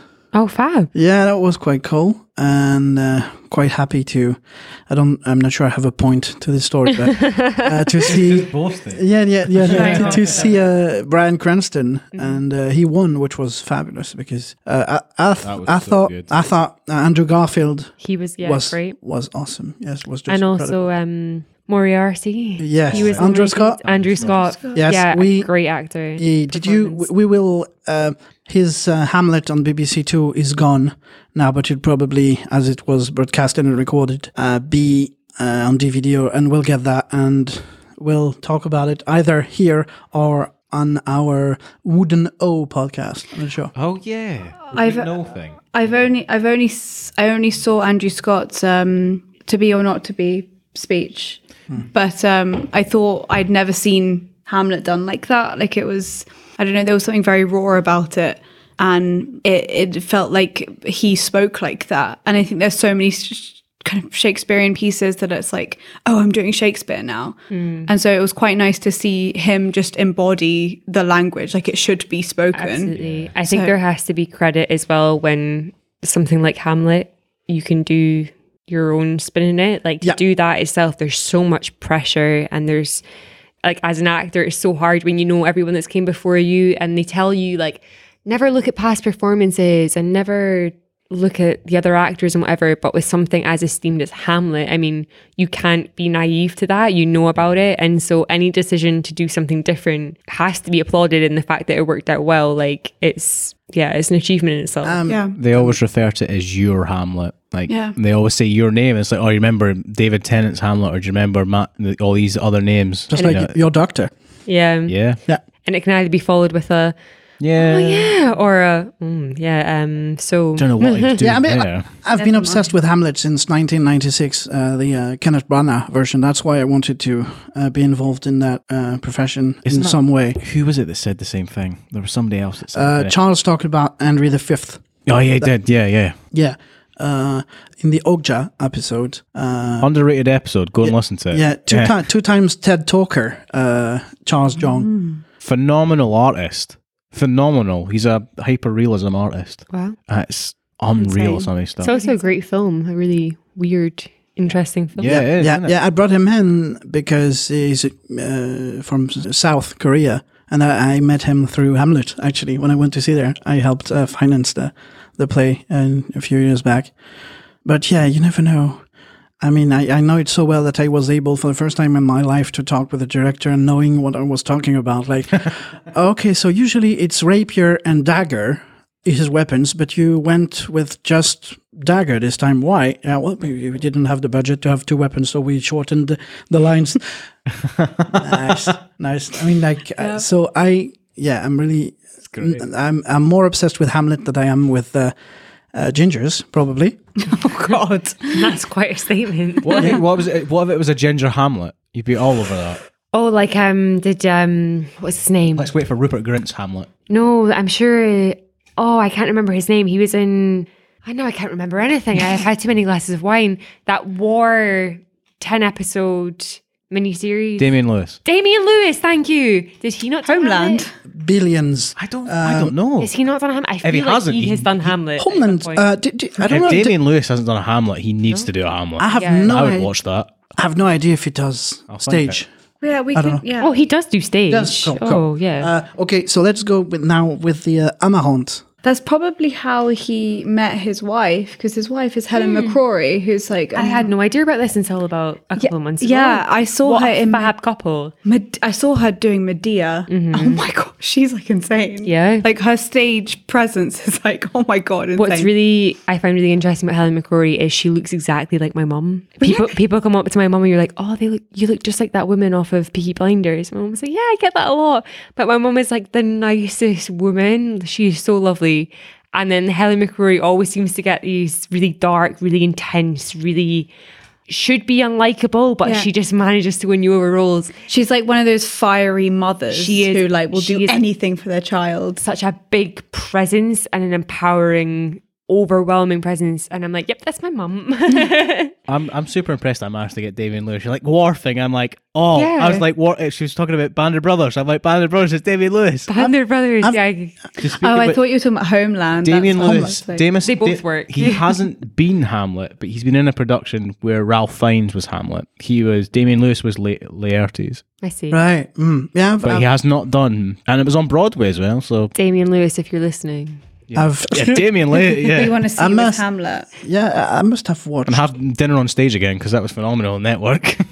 Yes, there was, 12 productions of Hamlet I must have watched. So I'm a bit obsessed. And there are hundreds, so I'm missing out. But yeah. So, I don't think you're missing out. No, I mean, I've watched without knowing where I was going with Andrew Scott, and it's true. Well, I'll develop way more in the episode focused on that, but that's the first time, and that's exactly when you put the finger on that, Anouk, when you watch that 5-minute thing. That's the first time. Usually, Hamlet is like this huge, like it's Shakespeare, so you're declamating. It's like to be or not. It's like for the first time in 12 productions that that I've seen that it was actually as he was this guy, like living this thing. It was like internal. It was like he was like also scratching his chest. He was like to be on, like it was like he was talking to himself. It was like, whoa. Did you guys see? Is it Mark Rylance do the "to be or not to be" speech? But he was someone in the audience. He said "to be," and someone in the audience shouted back, "Or not to be." That is the question. And then in an absolute great move, he just turned around and addressed the rest of the speech to this one audience member and was like, that is the question. And it was like, it's such a gift as an actor, because this speech is probably the most famous Shakespearean speech of all time. Yeah. It's so overdone. You have so many conflicts about how to say it. Do I say it the same way? Like, how can I do this differently? Blah, blah, blah. Like even non-actors know those two lines. Yeah, it's like as soon as you say to someone, I'm an actor, they're like, oh, to be or not to be. Do that. Say this, to be or not to be. And it was such a gift. This guy was just like, he addressed it completely to this one audience member. And then the guy starts to be like, oh, well, this is really uncomfortable. I didn't expect this. And it was such an empowering, like captivating moment, because it'd never been done like that before. And it was really interesting. Can I just say, what a arsehole. I'm sorry. Absolutely. How can you? I'm so angry. Like, the whole How do you was heckle a Shakespeare? That's fucking ridiculous. That's impressive. It's like, the No, it's not impressive. It is. How? Because there's no way. Like, people that heckle are usually like about 6 drinks in, or like usually hecklers are comedy gigs, right? But to do it in Hamlet, which is such an intense piece, also to be or not to be is not near the beginning of that. It's like really near the halfway point. So usually by that point, everyone's like settled in and they're there. To be fair, though, I think people do it from like a really impassioned, want to be part of it play, and you have to kind of take that as a compliment. I mean, I saw one of these roundtable things with Emmy Rossum, and she said she was Juliet in Romeo and Juliet, obviously. And she said it got to the gallop apace, you fiery footed steeds, that dreaded speech, because again, it's so famous. And she said she got there and she was already kind of struggling because the director wanted it to be really quite sexual, which she didn't really connect with, but she was like, I'm going to go with it. And she starts like gallop apace, and this girl stands up in the audience and just starts reciting it with her word by word. What? And obviously as an actor, you're like, okay, I just need to keep going because this is my job and I just need to pretend that this person isn't here. Oh, that's so weird. But at the same time, she's like, okay, well, I don't want to try and trick this girl and like do it really fast and then pause and then do it really slow. So she just ended up saying it word by word with this girl. And no one came in to sit this girl down and no one said anything. And it was just, I think the girl was just really excited. Like she must have been doing it in like her college play, or she just knew the speech and she was just really moved by it. But I mean, what do you do in that situation? You have no choice. I mean, we talked it's been snippets on YouTube on the cinema and theater etiquette. There was this one guy who jumped on stage to charge his phone. Plugged in his phone, yeah. Oh my! Laura was here. In a fake socket. Yes. Laura was here for that episode. Oh no, it was you. It was you with it. Sorry, it was you with the guy that was burping next to you. That was when Laura was here last time. Probably. Yeah. Yeah. We had. Rings a Yeah. bell. On Facebook we just added Laura's episode plus the rant and questionnaire. Yeah, that was the one. Yeah. Yeah. I have one for Deadpool, but I'll do it here because this will come out at some point, and I'll repeat it in Deadpool anyway. I saw Deadpool the second time I've seen Deadpool because I thought we were doing it the other day, but we've changed the schedule. I went to see it, and it was still in Brighton. I was like, right, I'll just go and see it. So I was sitting there. I was like, perfect. Nobody else is here. Sunday evening, nobody's going to be here. Whole place filled out. I'm like, okay, whatever. This is fine. It's late. People will be like, just chill, and then I'll go home. Frat boys. Glasgow has frat. I'm not joking. Glasgow has frat boys. They just wouldn't shut the fuck up the whole way through. I was just like, what is going on? I know. And then I saw something else that I couldn't believe. The guy in front of me, it was like a father-son, right? And the dad was like, oh, who's this guy? He's like, son's like, I'm not sure. And the dad turned to the boy and went, oh, just Google it then now. I was like, wait, what? What? In the middle of a film, just Google who a character is. I mean, that's what you get in magic shows. Like, oh, nice trick. Okay, I'll Google how he did that. I know. Not during the act, No. though. Like, Yeah, sometimes. And Francis or Maddie are like doing their card tricks, and they're like, oh, I'm not going to Google card tricks. I'm like, I mean, we talked about that a few times, but magic is the big issue is that if you're not providing an experience and just doing 1, 2, 3, 4 tricks, it's just people will wonder. It's like they either think about did they forget the coffee machine or actually Google what you're doing. I went to see Maddie, and it's engaging all the way through. He's telling a story. That's what you want. Just like my mom's blog is about to be. You tell a story that is compelling. Well, we've been trained at ACS to know how the story works. yeah. So it's. I think that's why those stories make me so not angry, but like apprehensive, because it's like it's supposed to be a story. So we understand that you've probably done it for like college or drama school audition or something, but this is something that I've worked on. And in this period of time, this is the story that I'm telling. Like, if you've heard it before, I'm not sure that gives you the right to then stand. I love like, as much as it's hilarious. Do you know what I mean? It's a bit like. Yeah, I love Tasman Greg's story that she told on Graham Norton a couple of weeks ago, which was like she was doing As You Like It, and it was a great show. And obviously there was like she was getting through, and in the middle of it there was like this kerfuffle in like the first couple of rows. And she's like, "Oh, what? I'm doing a really important bit here." And then she finished, and then it transpired. She found out what happened, which was it was like a school party, and one of them was like projectile sick. Oh, wow. Over like the people in front of them. And they got up to leave, and the teacher's like, sit down. And they had to stay there the whole time. But she's doing this big speech, and she just thinks somebody's like causing a commotion. She's like, I can't believe this. But it just goes to show you never know what's going to happen. Like, if she had reacted off that and just see this kid white face and these people behind them just like, what is going on here? And how do you respond to that? I think it is difficult because there's that really the famous thing of Marlon Brando is it On the Waterfront, when like the girl drops her something and he comes to pick it up, and it's like everyone's applauds him, and it's like that's such a human thing to do, and you're like, well, yeah, that's what you would do in that situation. But at the same time, being on stage, being like Juliet in that situation, like you are kind of addressing the audience, you are kind of aware you're going to play. But you can't really address the person standing up saying your speech along with you, because it's too much of a break from the reality of the play. Fourth wall, yeah. And it's a hard line to draw between what do you react to, but also what can I get away with ignoring without people being like, you're missing a bus in front of you, sort of thing. Yeah. It's tricky. I have a lot of empathy for people in those situations. I look forward to the day that us at some point. Yeah, when I was about to say, it's like when we have that moment and we come back and do another episode, it's like, right, so you know how in the wine episode we were discussing like these big moments? Yeah, I had one. So, I can't wait. Can't wait. Well, do you remember when we did Leftover at the Fringe? And there was like one person in the audience. Was that the reviewer? Guy, he was a reviewer as well. Kind of, yeah. The review was a plot summary. And in the scene with me, Anouk and Donna, we had a line about a crowd. And it was like, Oh, we no. kind of said it in the way of like, we are very aware that there is one person in this audience. But it's like, it is that kind of the choice you have to make of, Yeah. do we Yeah. just No. pretend that there's a full audience of people here? Do we pretend there's no audience here? Or do we acknowledge the fact that there is one man Me and James, watching it? me and James had Very a conversation before our scene and was like, what are we going to do? Because the song is obviously meant to be to an audience of people. There's just one guy. So we're like, right, what are we going to do? We're just like, one of us is going to stare at him. The other one is just going to perform it. And James was like, right, I'll perform it. I'm like, right, I'll just stare at him. So I luckily with my character was like, the idea was they were like, just graduated from uni and they were trying to save the world, like Bono styles. On a gap year. On a gap, yeah.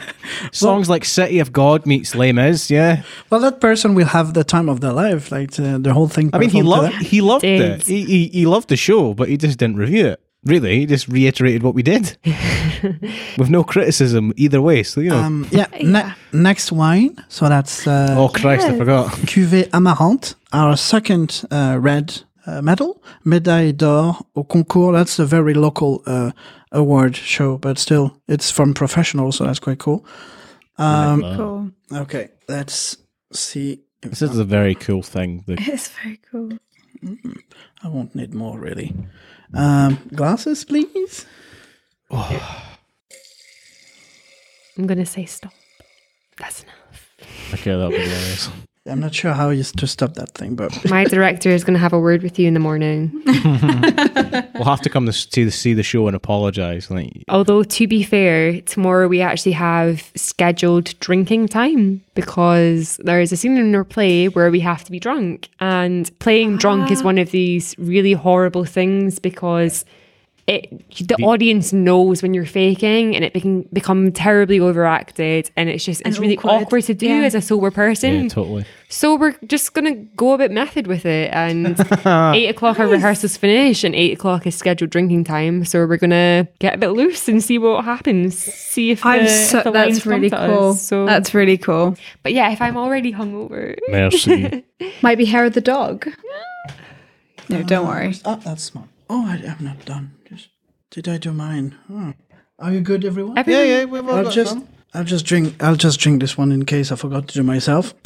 You did 4. I did. Yeah, you did 4. Okay. Oh, yeah, I did. That's not the same at all. This one is Cuvée Amarante. This year that's 2012. The year before, 2011, for many had silver for the longest time, but it just got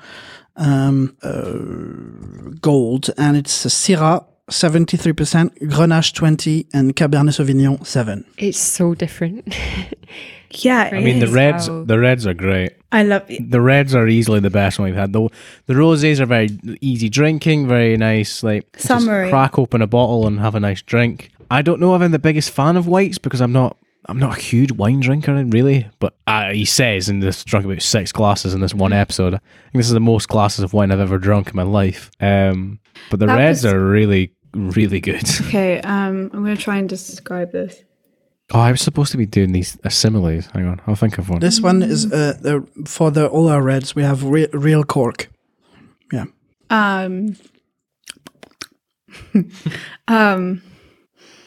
Yeah, 12 months of a part of the volume in oak barrels. Yeah, that's probably what I'm tasting. It's like This really makes it reminds me of like you know these like neon-esque like films that's like all like very bright and like very like darkish. I think it's reminding me of like sort of like I don't, it's odd. It's like it's the worst description ever because it doesn't describe anything, but it's like mysterious. Wow, that's so pretentious. It's so wine drinker bollocks. I'm really sorry. I'm going to have to excuse myself again. I'm like dancing in my chair. Go for it. no, go for it. Don't I worry. can't consume wine without the need to I'm the pee same, so don't constantly. worry. The previous one was €8. This one is 14 for a bottle. Yeah. Actually, it's funny because I've The last bottle is the one I bought you for sure. That's what I bought you. Well, it's the prices that you would get those at the restaurant are way higher, obviously. So that's usually what happens. is people discover those. It's always a nightmare to have your wine distributed, just like your film. So the fact that we have the restaurant, we are a movie podcast. Just the fact that the restaurant is there makes it that you can. So usually people discover the wine at the restaurant, and it's so funny and sneaky that you don't realize when you watch the wine list that it's only my mum's wines on the wine list. Is that true? Yeah, every wine is. It's not just the house wine is. That's nice. That's nice though. But it's the range is so big that you can do that. There's one rosé that I didn't get here because I didn't have time, which is the one I probably should have managed to get for Mira, but whatever.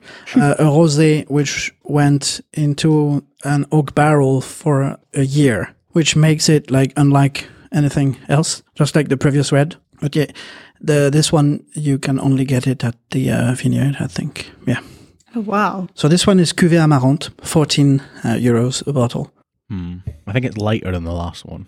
Just like the fans, so people really prefer this one over the previous one, and it depends. I think the previous one was. It really depends on your taste, really.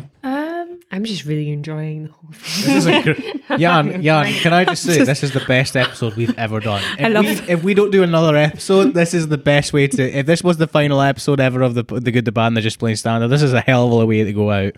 It's that kind of cliche thing. Like, I'm just really happy to be. My cousin. I'm so happy right now. I love you guys so much. He's like, can we get some food and then get a taxi? My cousin Paul says hi. Hey. Is he French? Yes, he is, and he's a natural filmmaker. Like, he has an eye, so he directs and the frame, and it's quite impressive in the family. We have this guy who's been doing stuff, but he's so perfectionist that he doesn't put anything out there. Uh-huh. He directed the Star Wars joke thing that the we thing you did with your brother. Yes, but most importantly, he directed a remake. He wanted to do the church scene in the Kingsman. James Bond? Yes, Kingsman. Right. Kingsman. Ah, yes, okay. he did he's not releasing anything until it's. I think he gave up because I don't know, but it's we have someone with a gift. Directing gift in a family, and he's just not doing anything with which is a shame because it's pretty impressive what he does. That's him online right now. Paul Sicamrois. Yeah, but he was also a father at 16, so probably when you become a father so early, it eats away some of your life, I guess. I don't know. I've never been a mother or a father, so I talked a few times how I've never been a mother. Ask your brother how he's doing. It's funny. I'm going like every 2 weeks in Worthing to do some babysitting. Maybe it's a woman thing. I don't know what it is. I just can't drink tea or wine without every 2 minutes getting up. Every time. It's the same thing. Every time I'm going in a public environment, the toilets, there was always a huge queue in front of the females. That's true as well, yeah. Yeah, that's not a like need to pee thing though. That's like, girls just take so long. Really? I've never understood it. Like in an airport, like at any situation. Like, you were super quick. The both times you've been here, it's like back and forward. I actually get commented on. This is a weird conversation we're having.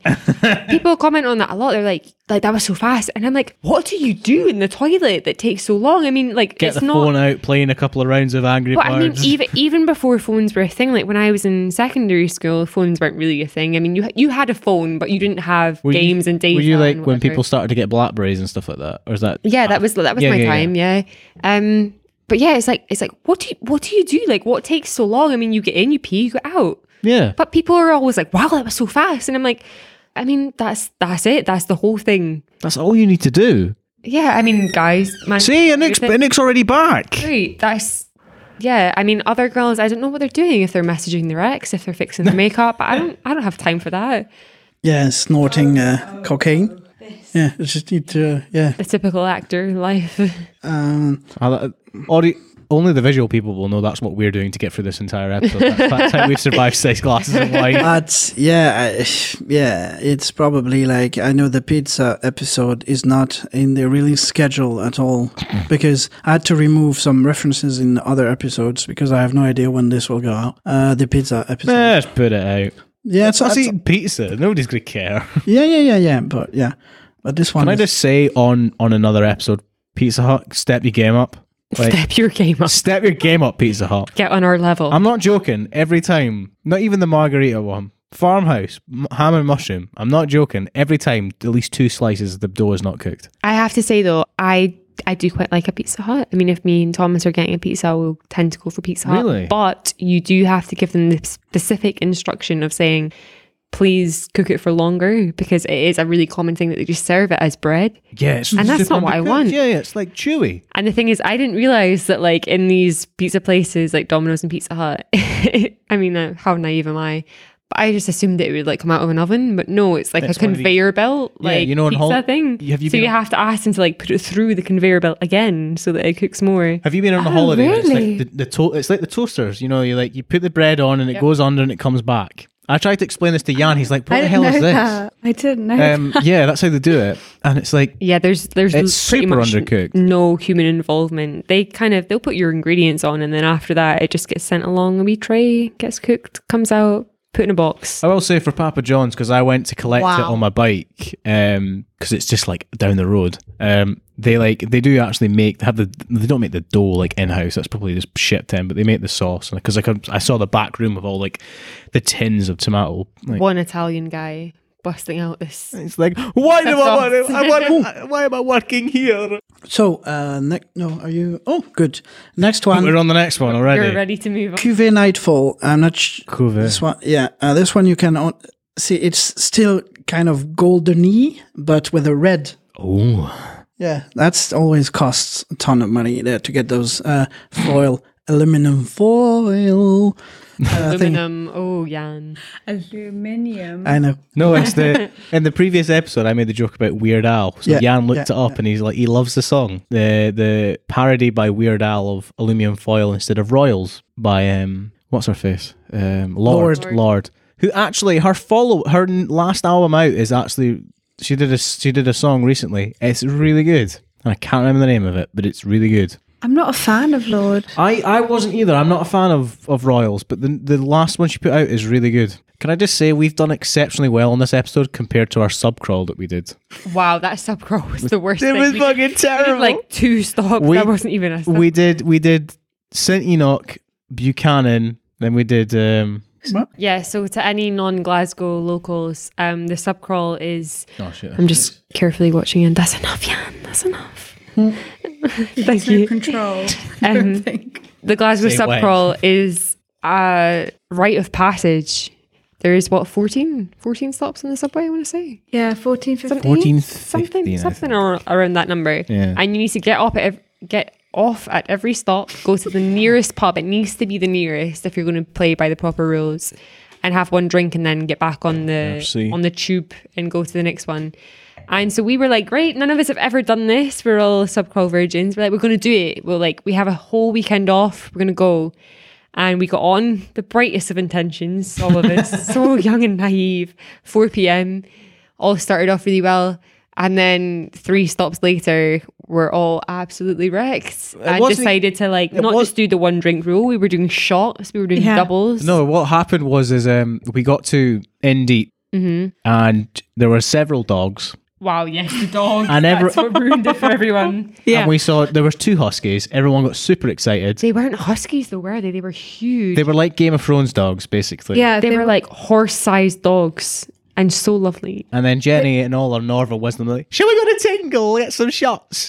So we went to Tingle and the rest of the night is history. Oh, wow, yeah. Was that the night that we told everyone? I told No, Molly. that was the night we told Molly. Because I think we were down to Molly didn't know yet. Except Jan. Yeah, Jan I didn't think I know till told like Molly. October. No. Actually, no. Because, I'm not accepting this. I'm not. Because that was the night when we took Molly to, we took Jenny to the Stone Vagina, which, if you're not familiar with Glasgow Uni, is this very... I thought that was another night. What's the opposite of phallic? Oh, that's a good question. Vaginal? I'm sorry. After this Bin Laden one-man show episode, I'm not ever again using vagina. So cunt is fine.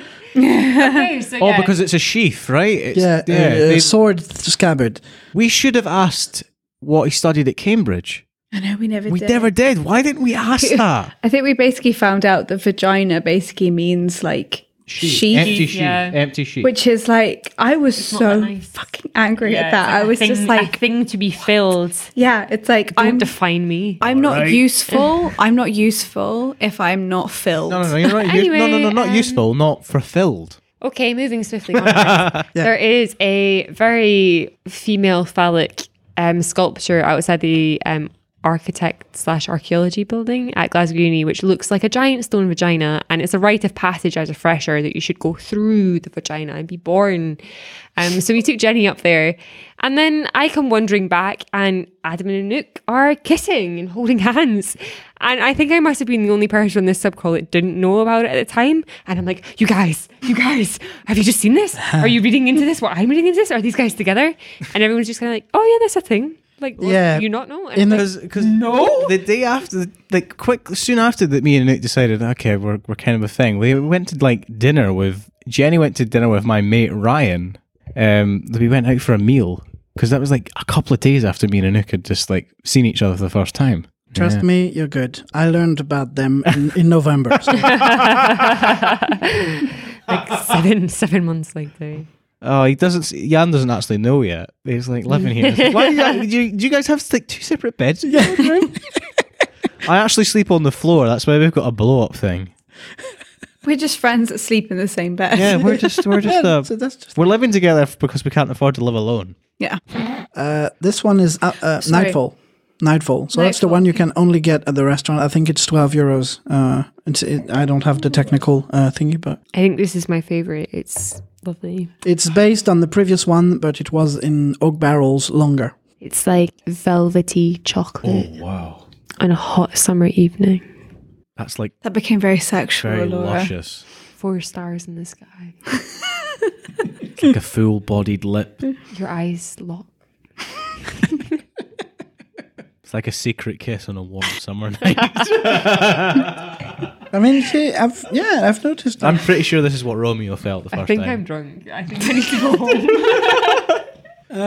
Yeah. So, do we have anything to say about the movie? What movie? I will say, if anyone else had directed it, I don't think this would have been as panned as it was. The thing is, it was a weird Ridley Scott film. It was a weird Russell Crowe film, and yet it was just kind of nice. I really enjoyed it. I It really was a enjoyed kind it. of. It's very gastro porn. It's very. Yes, yeah. But at the same time, it's a really accessible, kind of nice film. I mean, I don't have anything bad to say about it. Felt Ridley Scott had watched a couple of Carry On movies as well. Like it really had a Carry On vibe to it. There were some jokes that I was just like, oh, for God's sake. Like the whole bit with the scorpions that was a recurring joke. I'm like, that's a Carry On joke. And he keeps being like, "Oh bollocks," and you're like, Oh, "You can't pull bollocks. that off." I love You how are. she was always just like, lavender. My name is- lavender. It's like Oh, my name is lavender. my name is Fanny. I'm like, right, of all the French names you could have went for, you've called her Fanny. Fanny Chanel. Fanny Chanel. Yeah, Marion Cotillard is wasted in that film, but She is so beautiful and so You- amazing. there's- I love her. I need to bring the Dickeneck card because that's a movie that she is in, and she plays a teacher on cocaine, Fuck me. and she's just like I had a teacher killing like it. It's like, right, that's you didn't like her when she died on Batman, but in this one, that was bad. To be fair, let's face it. That is that one take that she was kind of just marking just to get the shot right, and then they used it, and you just know, like Which film?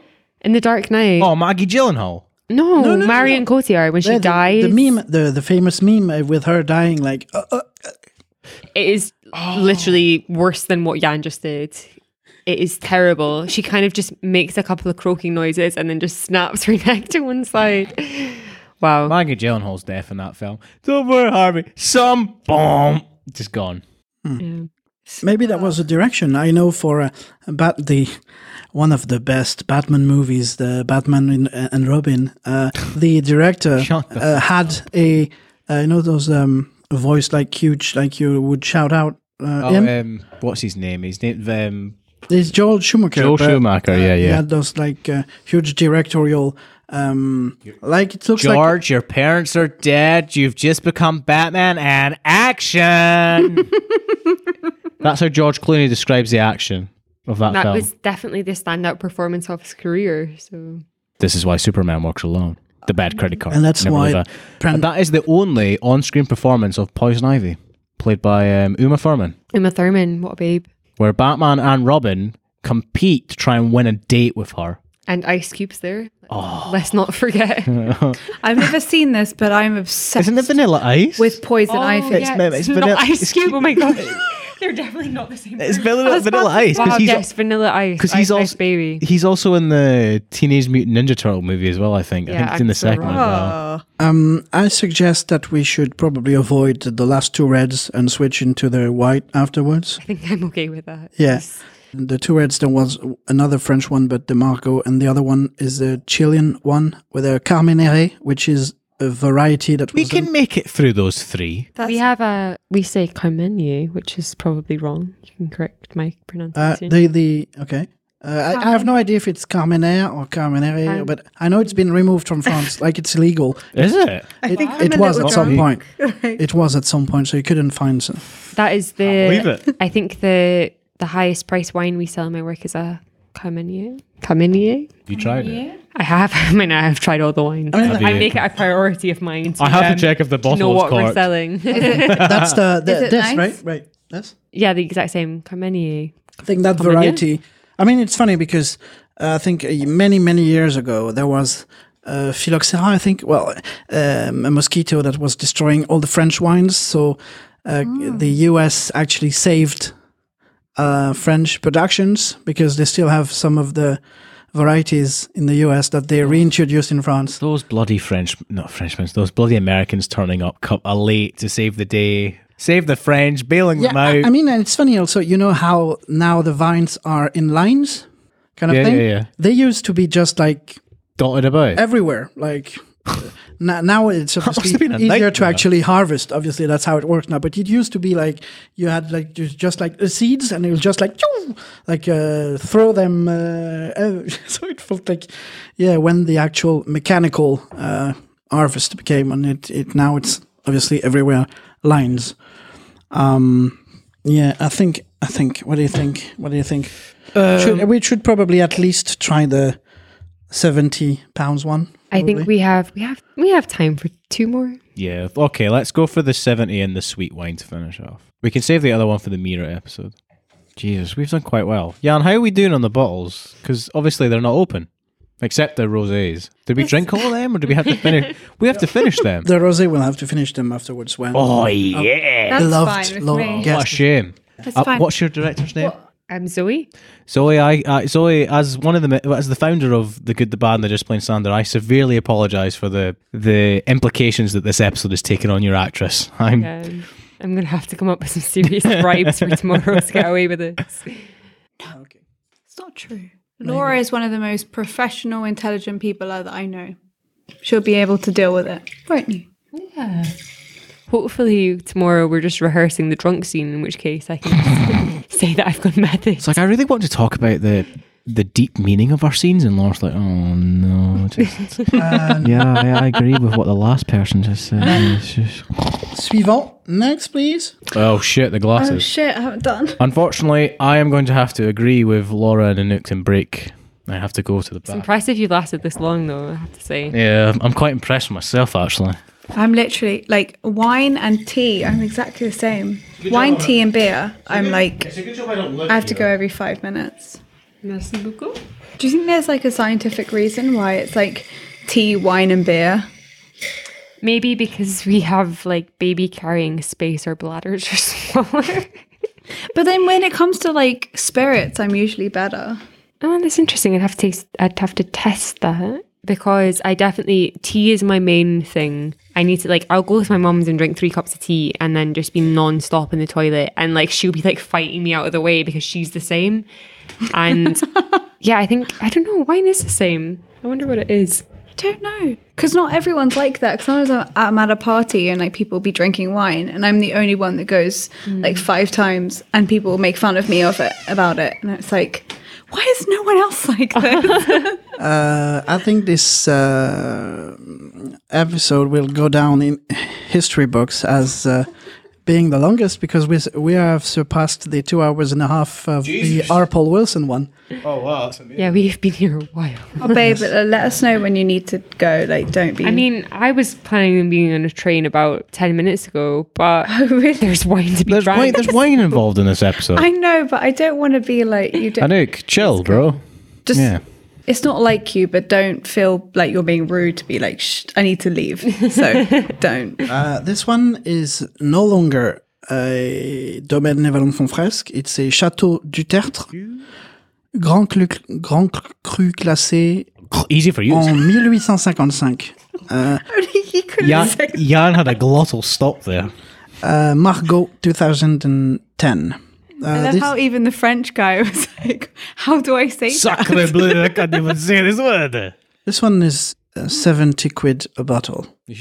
Oh, wow. Whereas, so the previous one, yeah, it was 12, I think. I might just be drunk, but does anyone else feel like they can taste it in like a different part of their mouth? No, I know what you mean. Yeah, totally. It At the feels. back? I'm feeling a very up and Yeah, like at the roof of my mouth. middle to back sensation. No, I get that. Yeah, it's right. I feel it right at the back, actually. It like it. I'm going to stop talking. No, Laura, come on. I don't know what I'm saying. I feel like it. I tasted. Oh my god! I tasted the it, rainbow. and then like it. It opened up the whole space in my mouth and left this like channel for the taste to go down, but it very much stayed around the edges. Wow, I think I need to go. I love you so much. Oh my gosh, we're drunk. I love you guys too. Are we still live, by the way? Because I'm going to share this and just say, come hang out with some drunk people. We are. We still have... Are we live? Oh Yeah, my we've been live this whole time. I'm going to share this and I'm going to say, come and join us. We're totally smashed.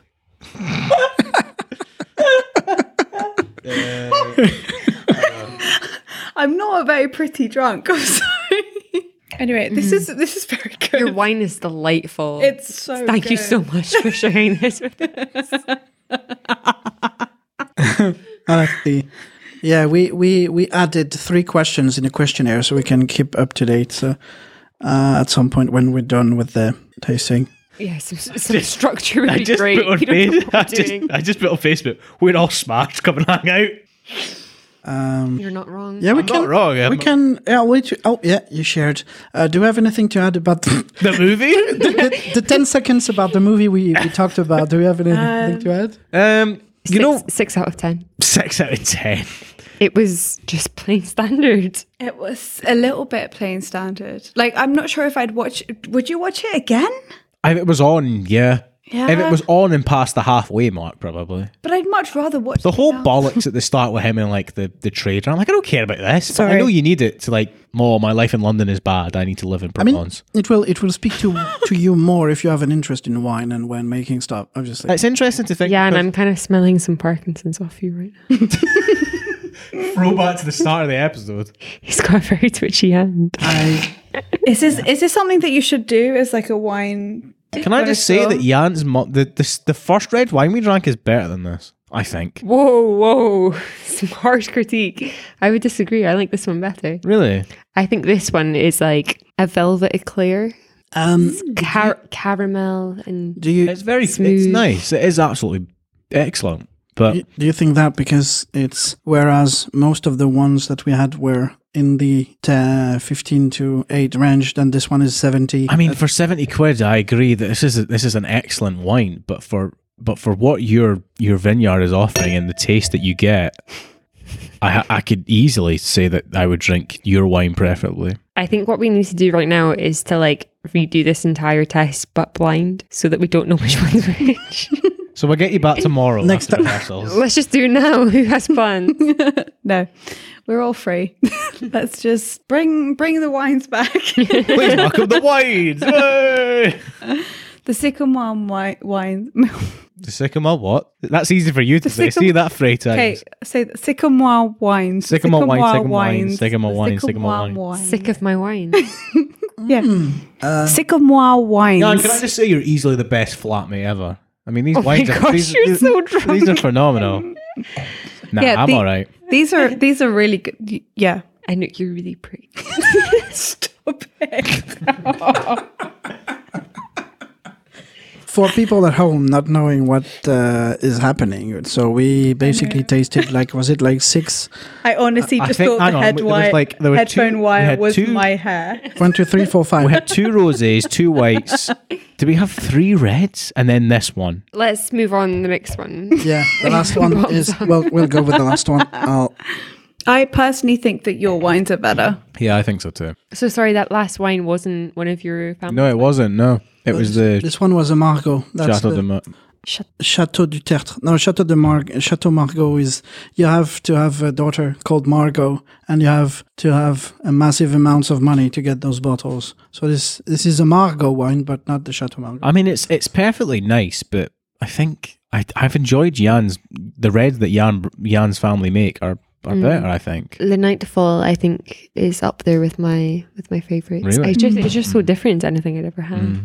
It's really nice. The one with the vines have been removed from Provence entirely was really nice, especially because you don't usually get anything like that at all.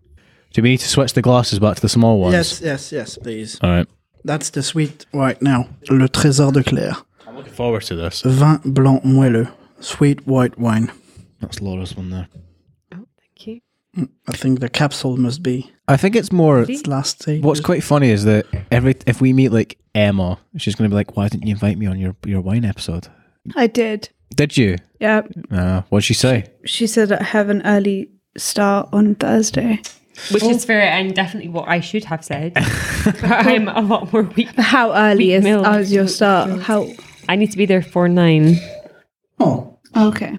So, I mean, She has to be in Edinburgh for 8. well, that's different. That is quite intense. Fair play to Emma. Yeah. Thank you. So what happens if you don't use that extension? Does it just come out as a drip? I probably shouldn't actually. It was only necessary for the reds, the thingy. But Okay. yeah, whatever. It. Oh wow. It's like it's like apricot. Wow. Laura's just hating me because I'm beautiful. No, I was doing like an Owen Wilson impression. Wow.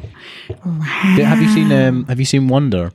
No, I haven't. It's very good. It's really nice actually. Is it just like Marley and Me, but instead of a dying No, it's dog as a child? it's a book based on this kid that has like a facial deformity. Oh yeah, which is the guy that was in The Book of Henry and Room. the one Room. Yes. Yeah, we've been yeah. Jacob Tremblay. Tremblay. Yes, Yeah. talked about him The a few one times. actually, that's the one thing that I felt was bad about the film is that the boy wasn't actually like deformed. Deformed. Yeah, there's They like put it on him, and I was like, That's I, kind of shitty.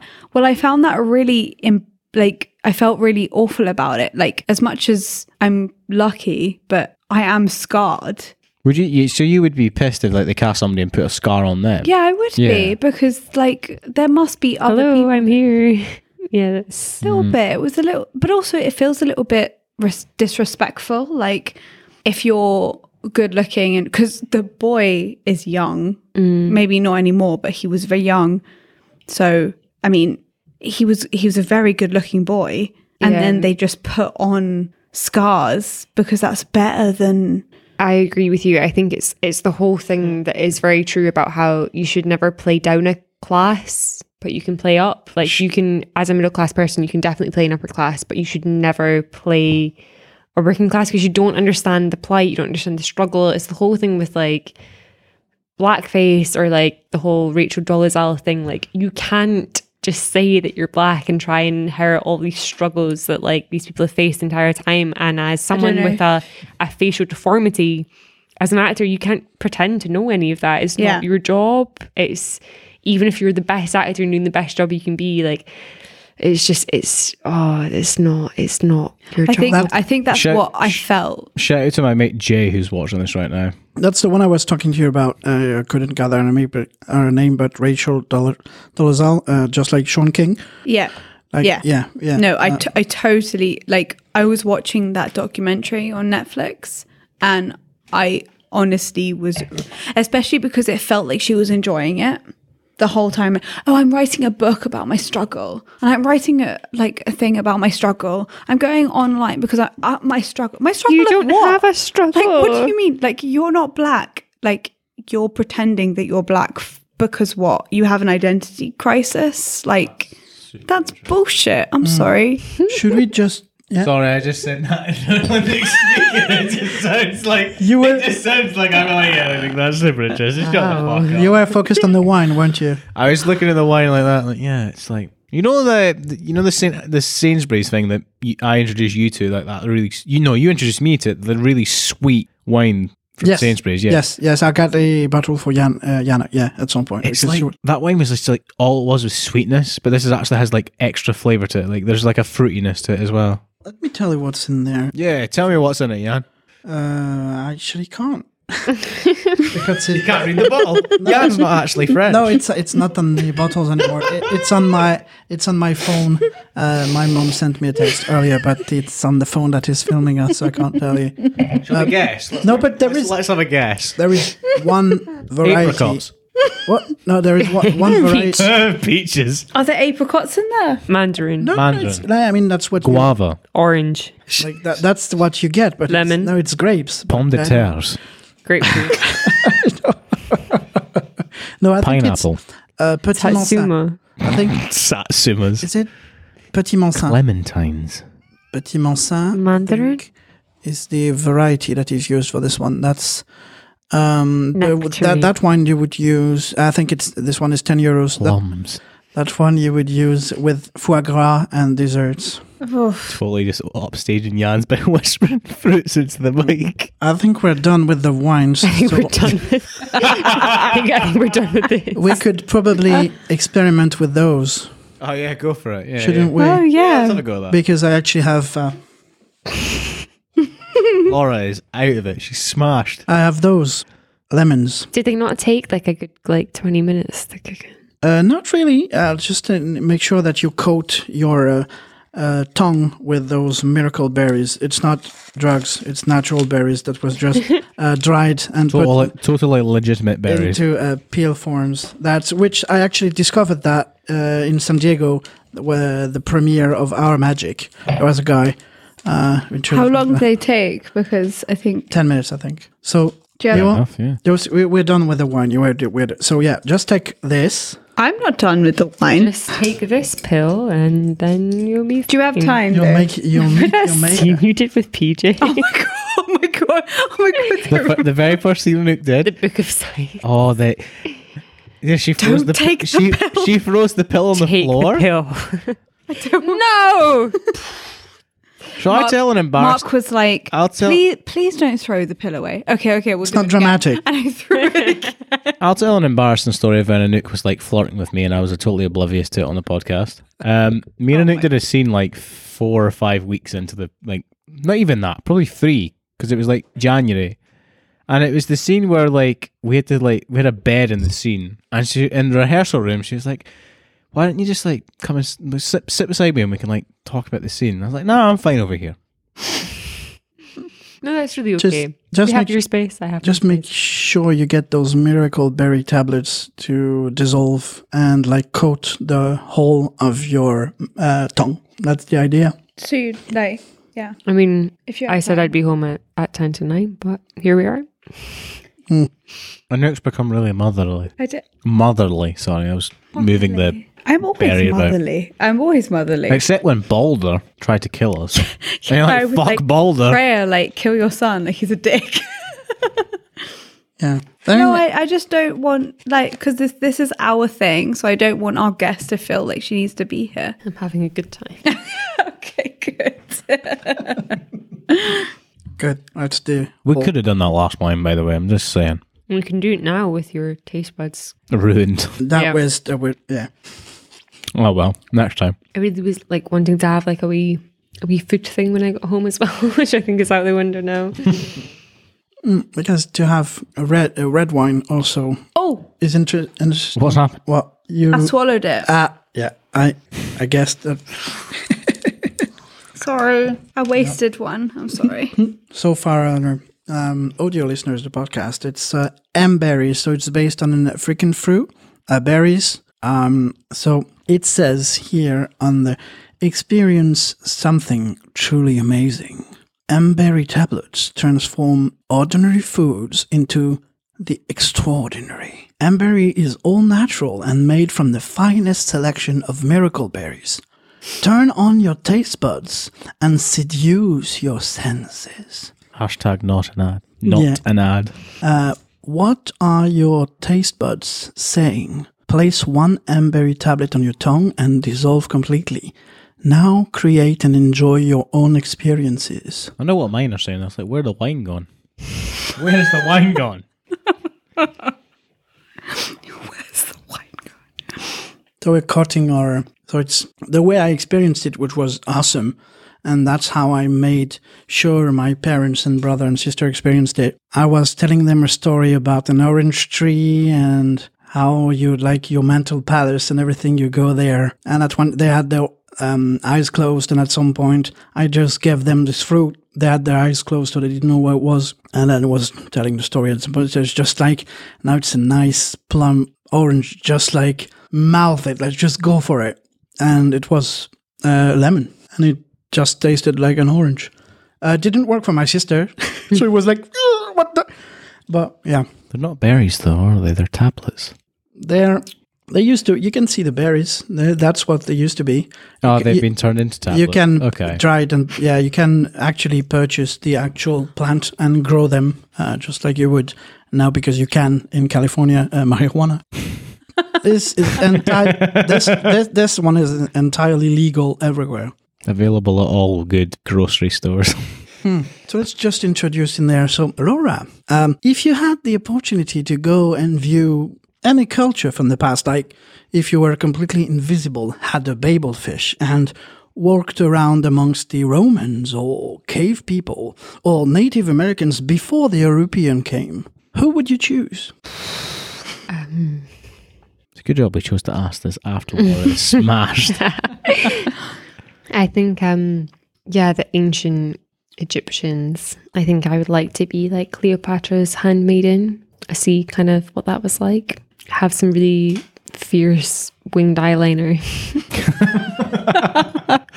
Because you need to be stylish whilst experiencing the history. You need to look your best while you're handling her a wash basin. Absolutely. That's like, fuck before. Oh, sorry. Don't worry about swearing. Let's go. Excuse the times before makeup and fashion was a thing, but I mean Cleopatra is like ultimate babe. So yeah, I would like to see that. I don't know. Hashtag Queen of the Nile. I mean, Assassin's Creed Origins has a discovery mode. You can You can visit ancient Egypt and you can see old white men like reading books and then brown women just cleaning floors. Yeah. Like, the interesting thing I learned from that is that Egyptian women had like all the rights. They had rights to vote, own property, all that. Then the Greeks arrived and went, bollocks to this. Yes. Get them back in their place. There was a episode, a female pharaoh, that was one of the most sneaky thing that can happen. Like if you did a crime and like punishment, your name erased from history. I think bollocks. that happened to her. Yeah. Jesus. Whoa. Okay, yeah, and I'm ready for that lemon. Hit me up. My cousin Michael is watching this. Hi, Michael. Mike. There you go. I'm going to be really mean to Anouk and say, what is Michael's wife's name? Let's just bite into it when we're already... No, well, it's fine. Because I won't be mean.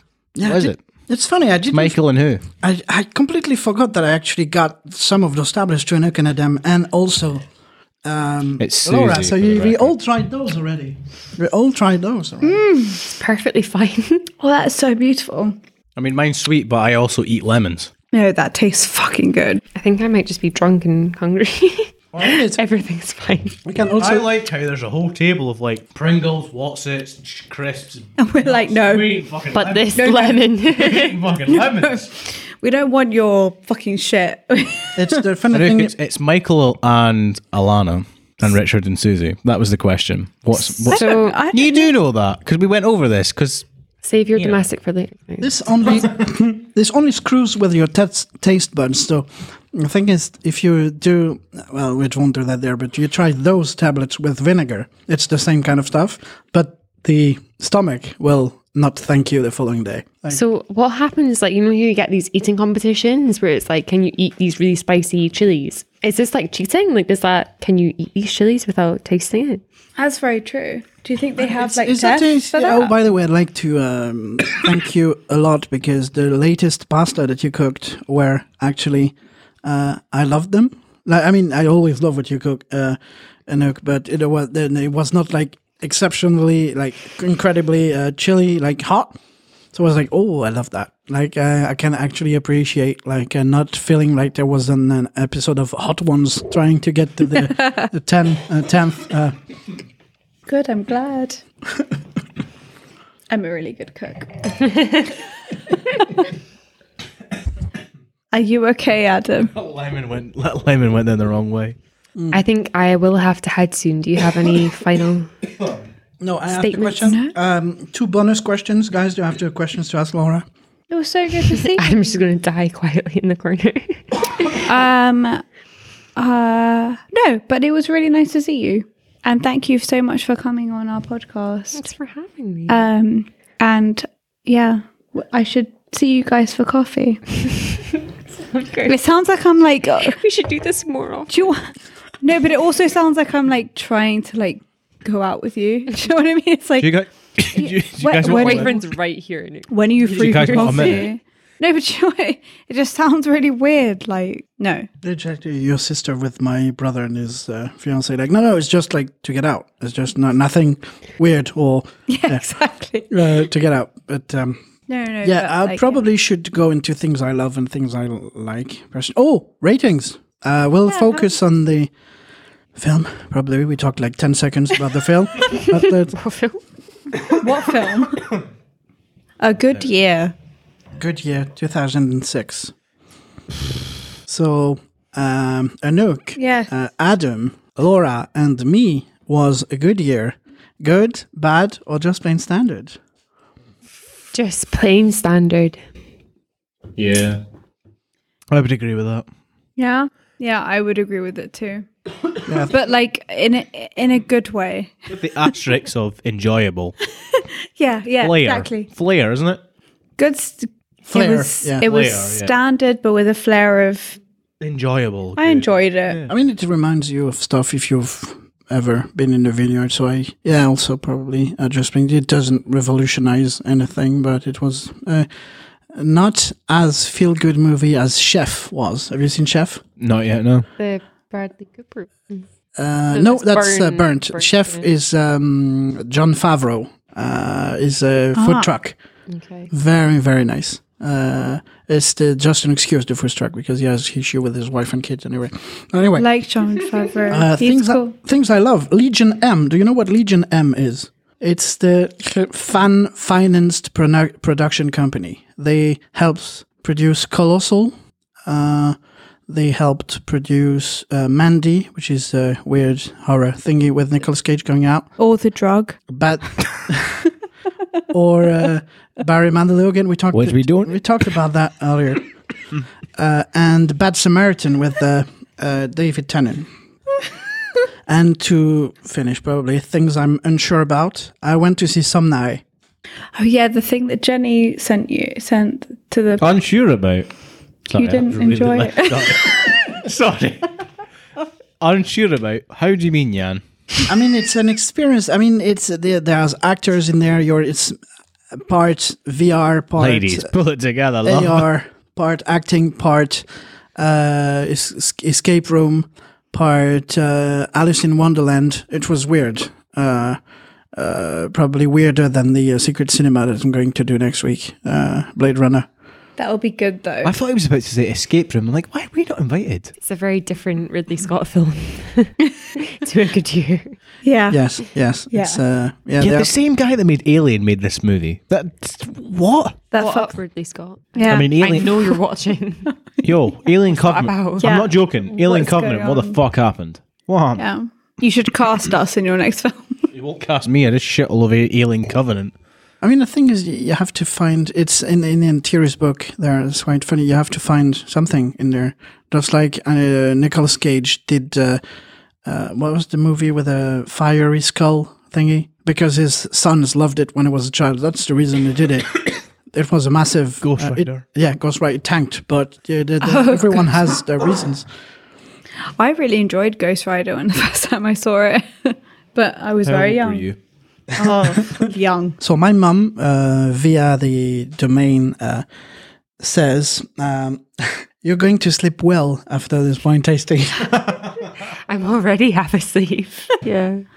Yeah, it was amazing. So this was an interesting podcast where we all just got smashed.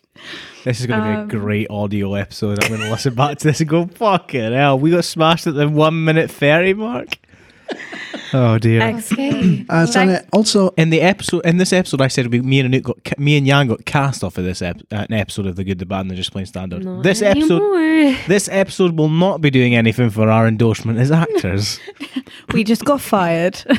Look, six or seven glasses of wine. More. Could be 2 roses, 3 reds. I can share for video's sake. That's, you can see here, that's my mum in the vines. Organic wine, Domaine de Vallon-Fonfresque. She's blonde now, right? Now she is, Yeah, yes. blonde now. That's we had to take new pictures for the blog, which is So pretty. going to go out. Yeah, she's talking about Lee the other day. It's funny because my mum, whenever I contact someone on Facebook, she's like contacting them, also friending them. And at some point, she told me Lee contacted her. There was, are you a friend of Jan? And how do you know it? Well, I'm kind of his mum.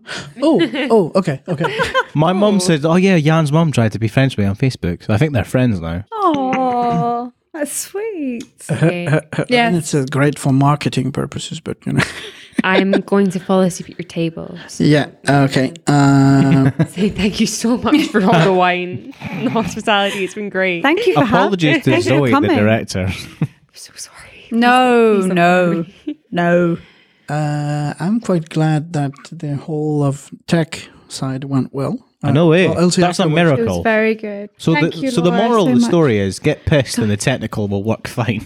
Yeah, this time you have your Laura Toblerone bar, so that's quite cool. Yeah, I'm thank you so excited. much. Thank you. Do I get to take it home? Of course you do. Of course, that's the Oh whole no, it's point. yours. Yes. Yours. And next time you're on, You get another one. just bring the name tag again, and we'll just fill it in. I'll save it forever. Yeah, As but a that's memoir of this great day. that is totally yours, babe. In terms of filmmaking and storytelling, it was an intense episode. We went really deep into that. I mean, this is the best critical episode of a movie we've ever done. But yeah. Yes. Thank you so much, Laura, for coming. yes. I had a lot of fun. It's, and thank you, Jan, for bringing the wines. Not very far from Aix-en-Provence, the vineyard. So lvdf.fr, and you'll get a little flag on the top right with the English verse. So if you want to have a look, and my mum will start a blog very soon anyway, so you get all of that and the whole of history about the whole thing. Highly recommended from all 4 of us, actually. Yeah, for sure. While we were still sober, it was an excellent wine. And as we got drunk, still an excellent wine. Yeah. Yeah, excellent. So Thank you so much for listening. And thank you for Claire for founding Yes. a vineyard. Thank you. Yeah, Thank you, Claire. for reviving a vineyard from death to create excellent wine. Yes. And good luck if you have kind of something you want to eat out of the fridge in the next hour, because with those berries, everything will taste differently now. Oh, bollocks. Yes. And that's kind of a joke that the guy who introduced me to that told. The guy who introduced me to that, okay, you have that now, it's permanent. Like, what? No, it's just 2 hours or something. But yeah, miracle berries. That's okay. So thank you again very much for everyone watching and being there for the live. And we were Adam. Anouk. Jan and Laura. bye-bye. Bye. Bye. Thank you. Bonsoir.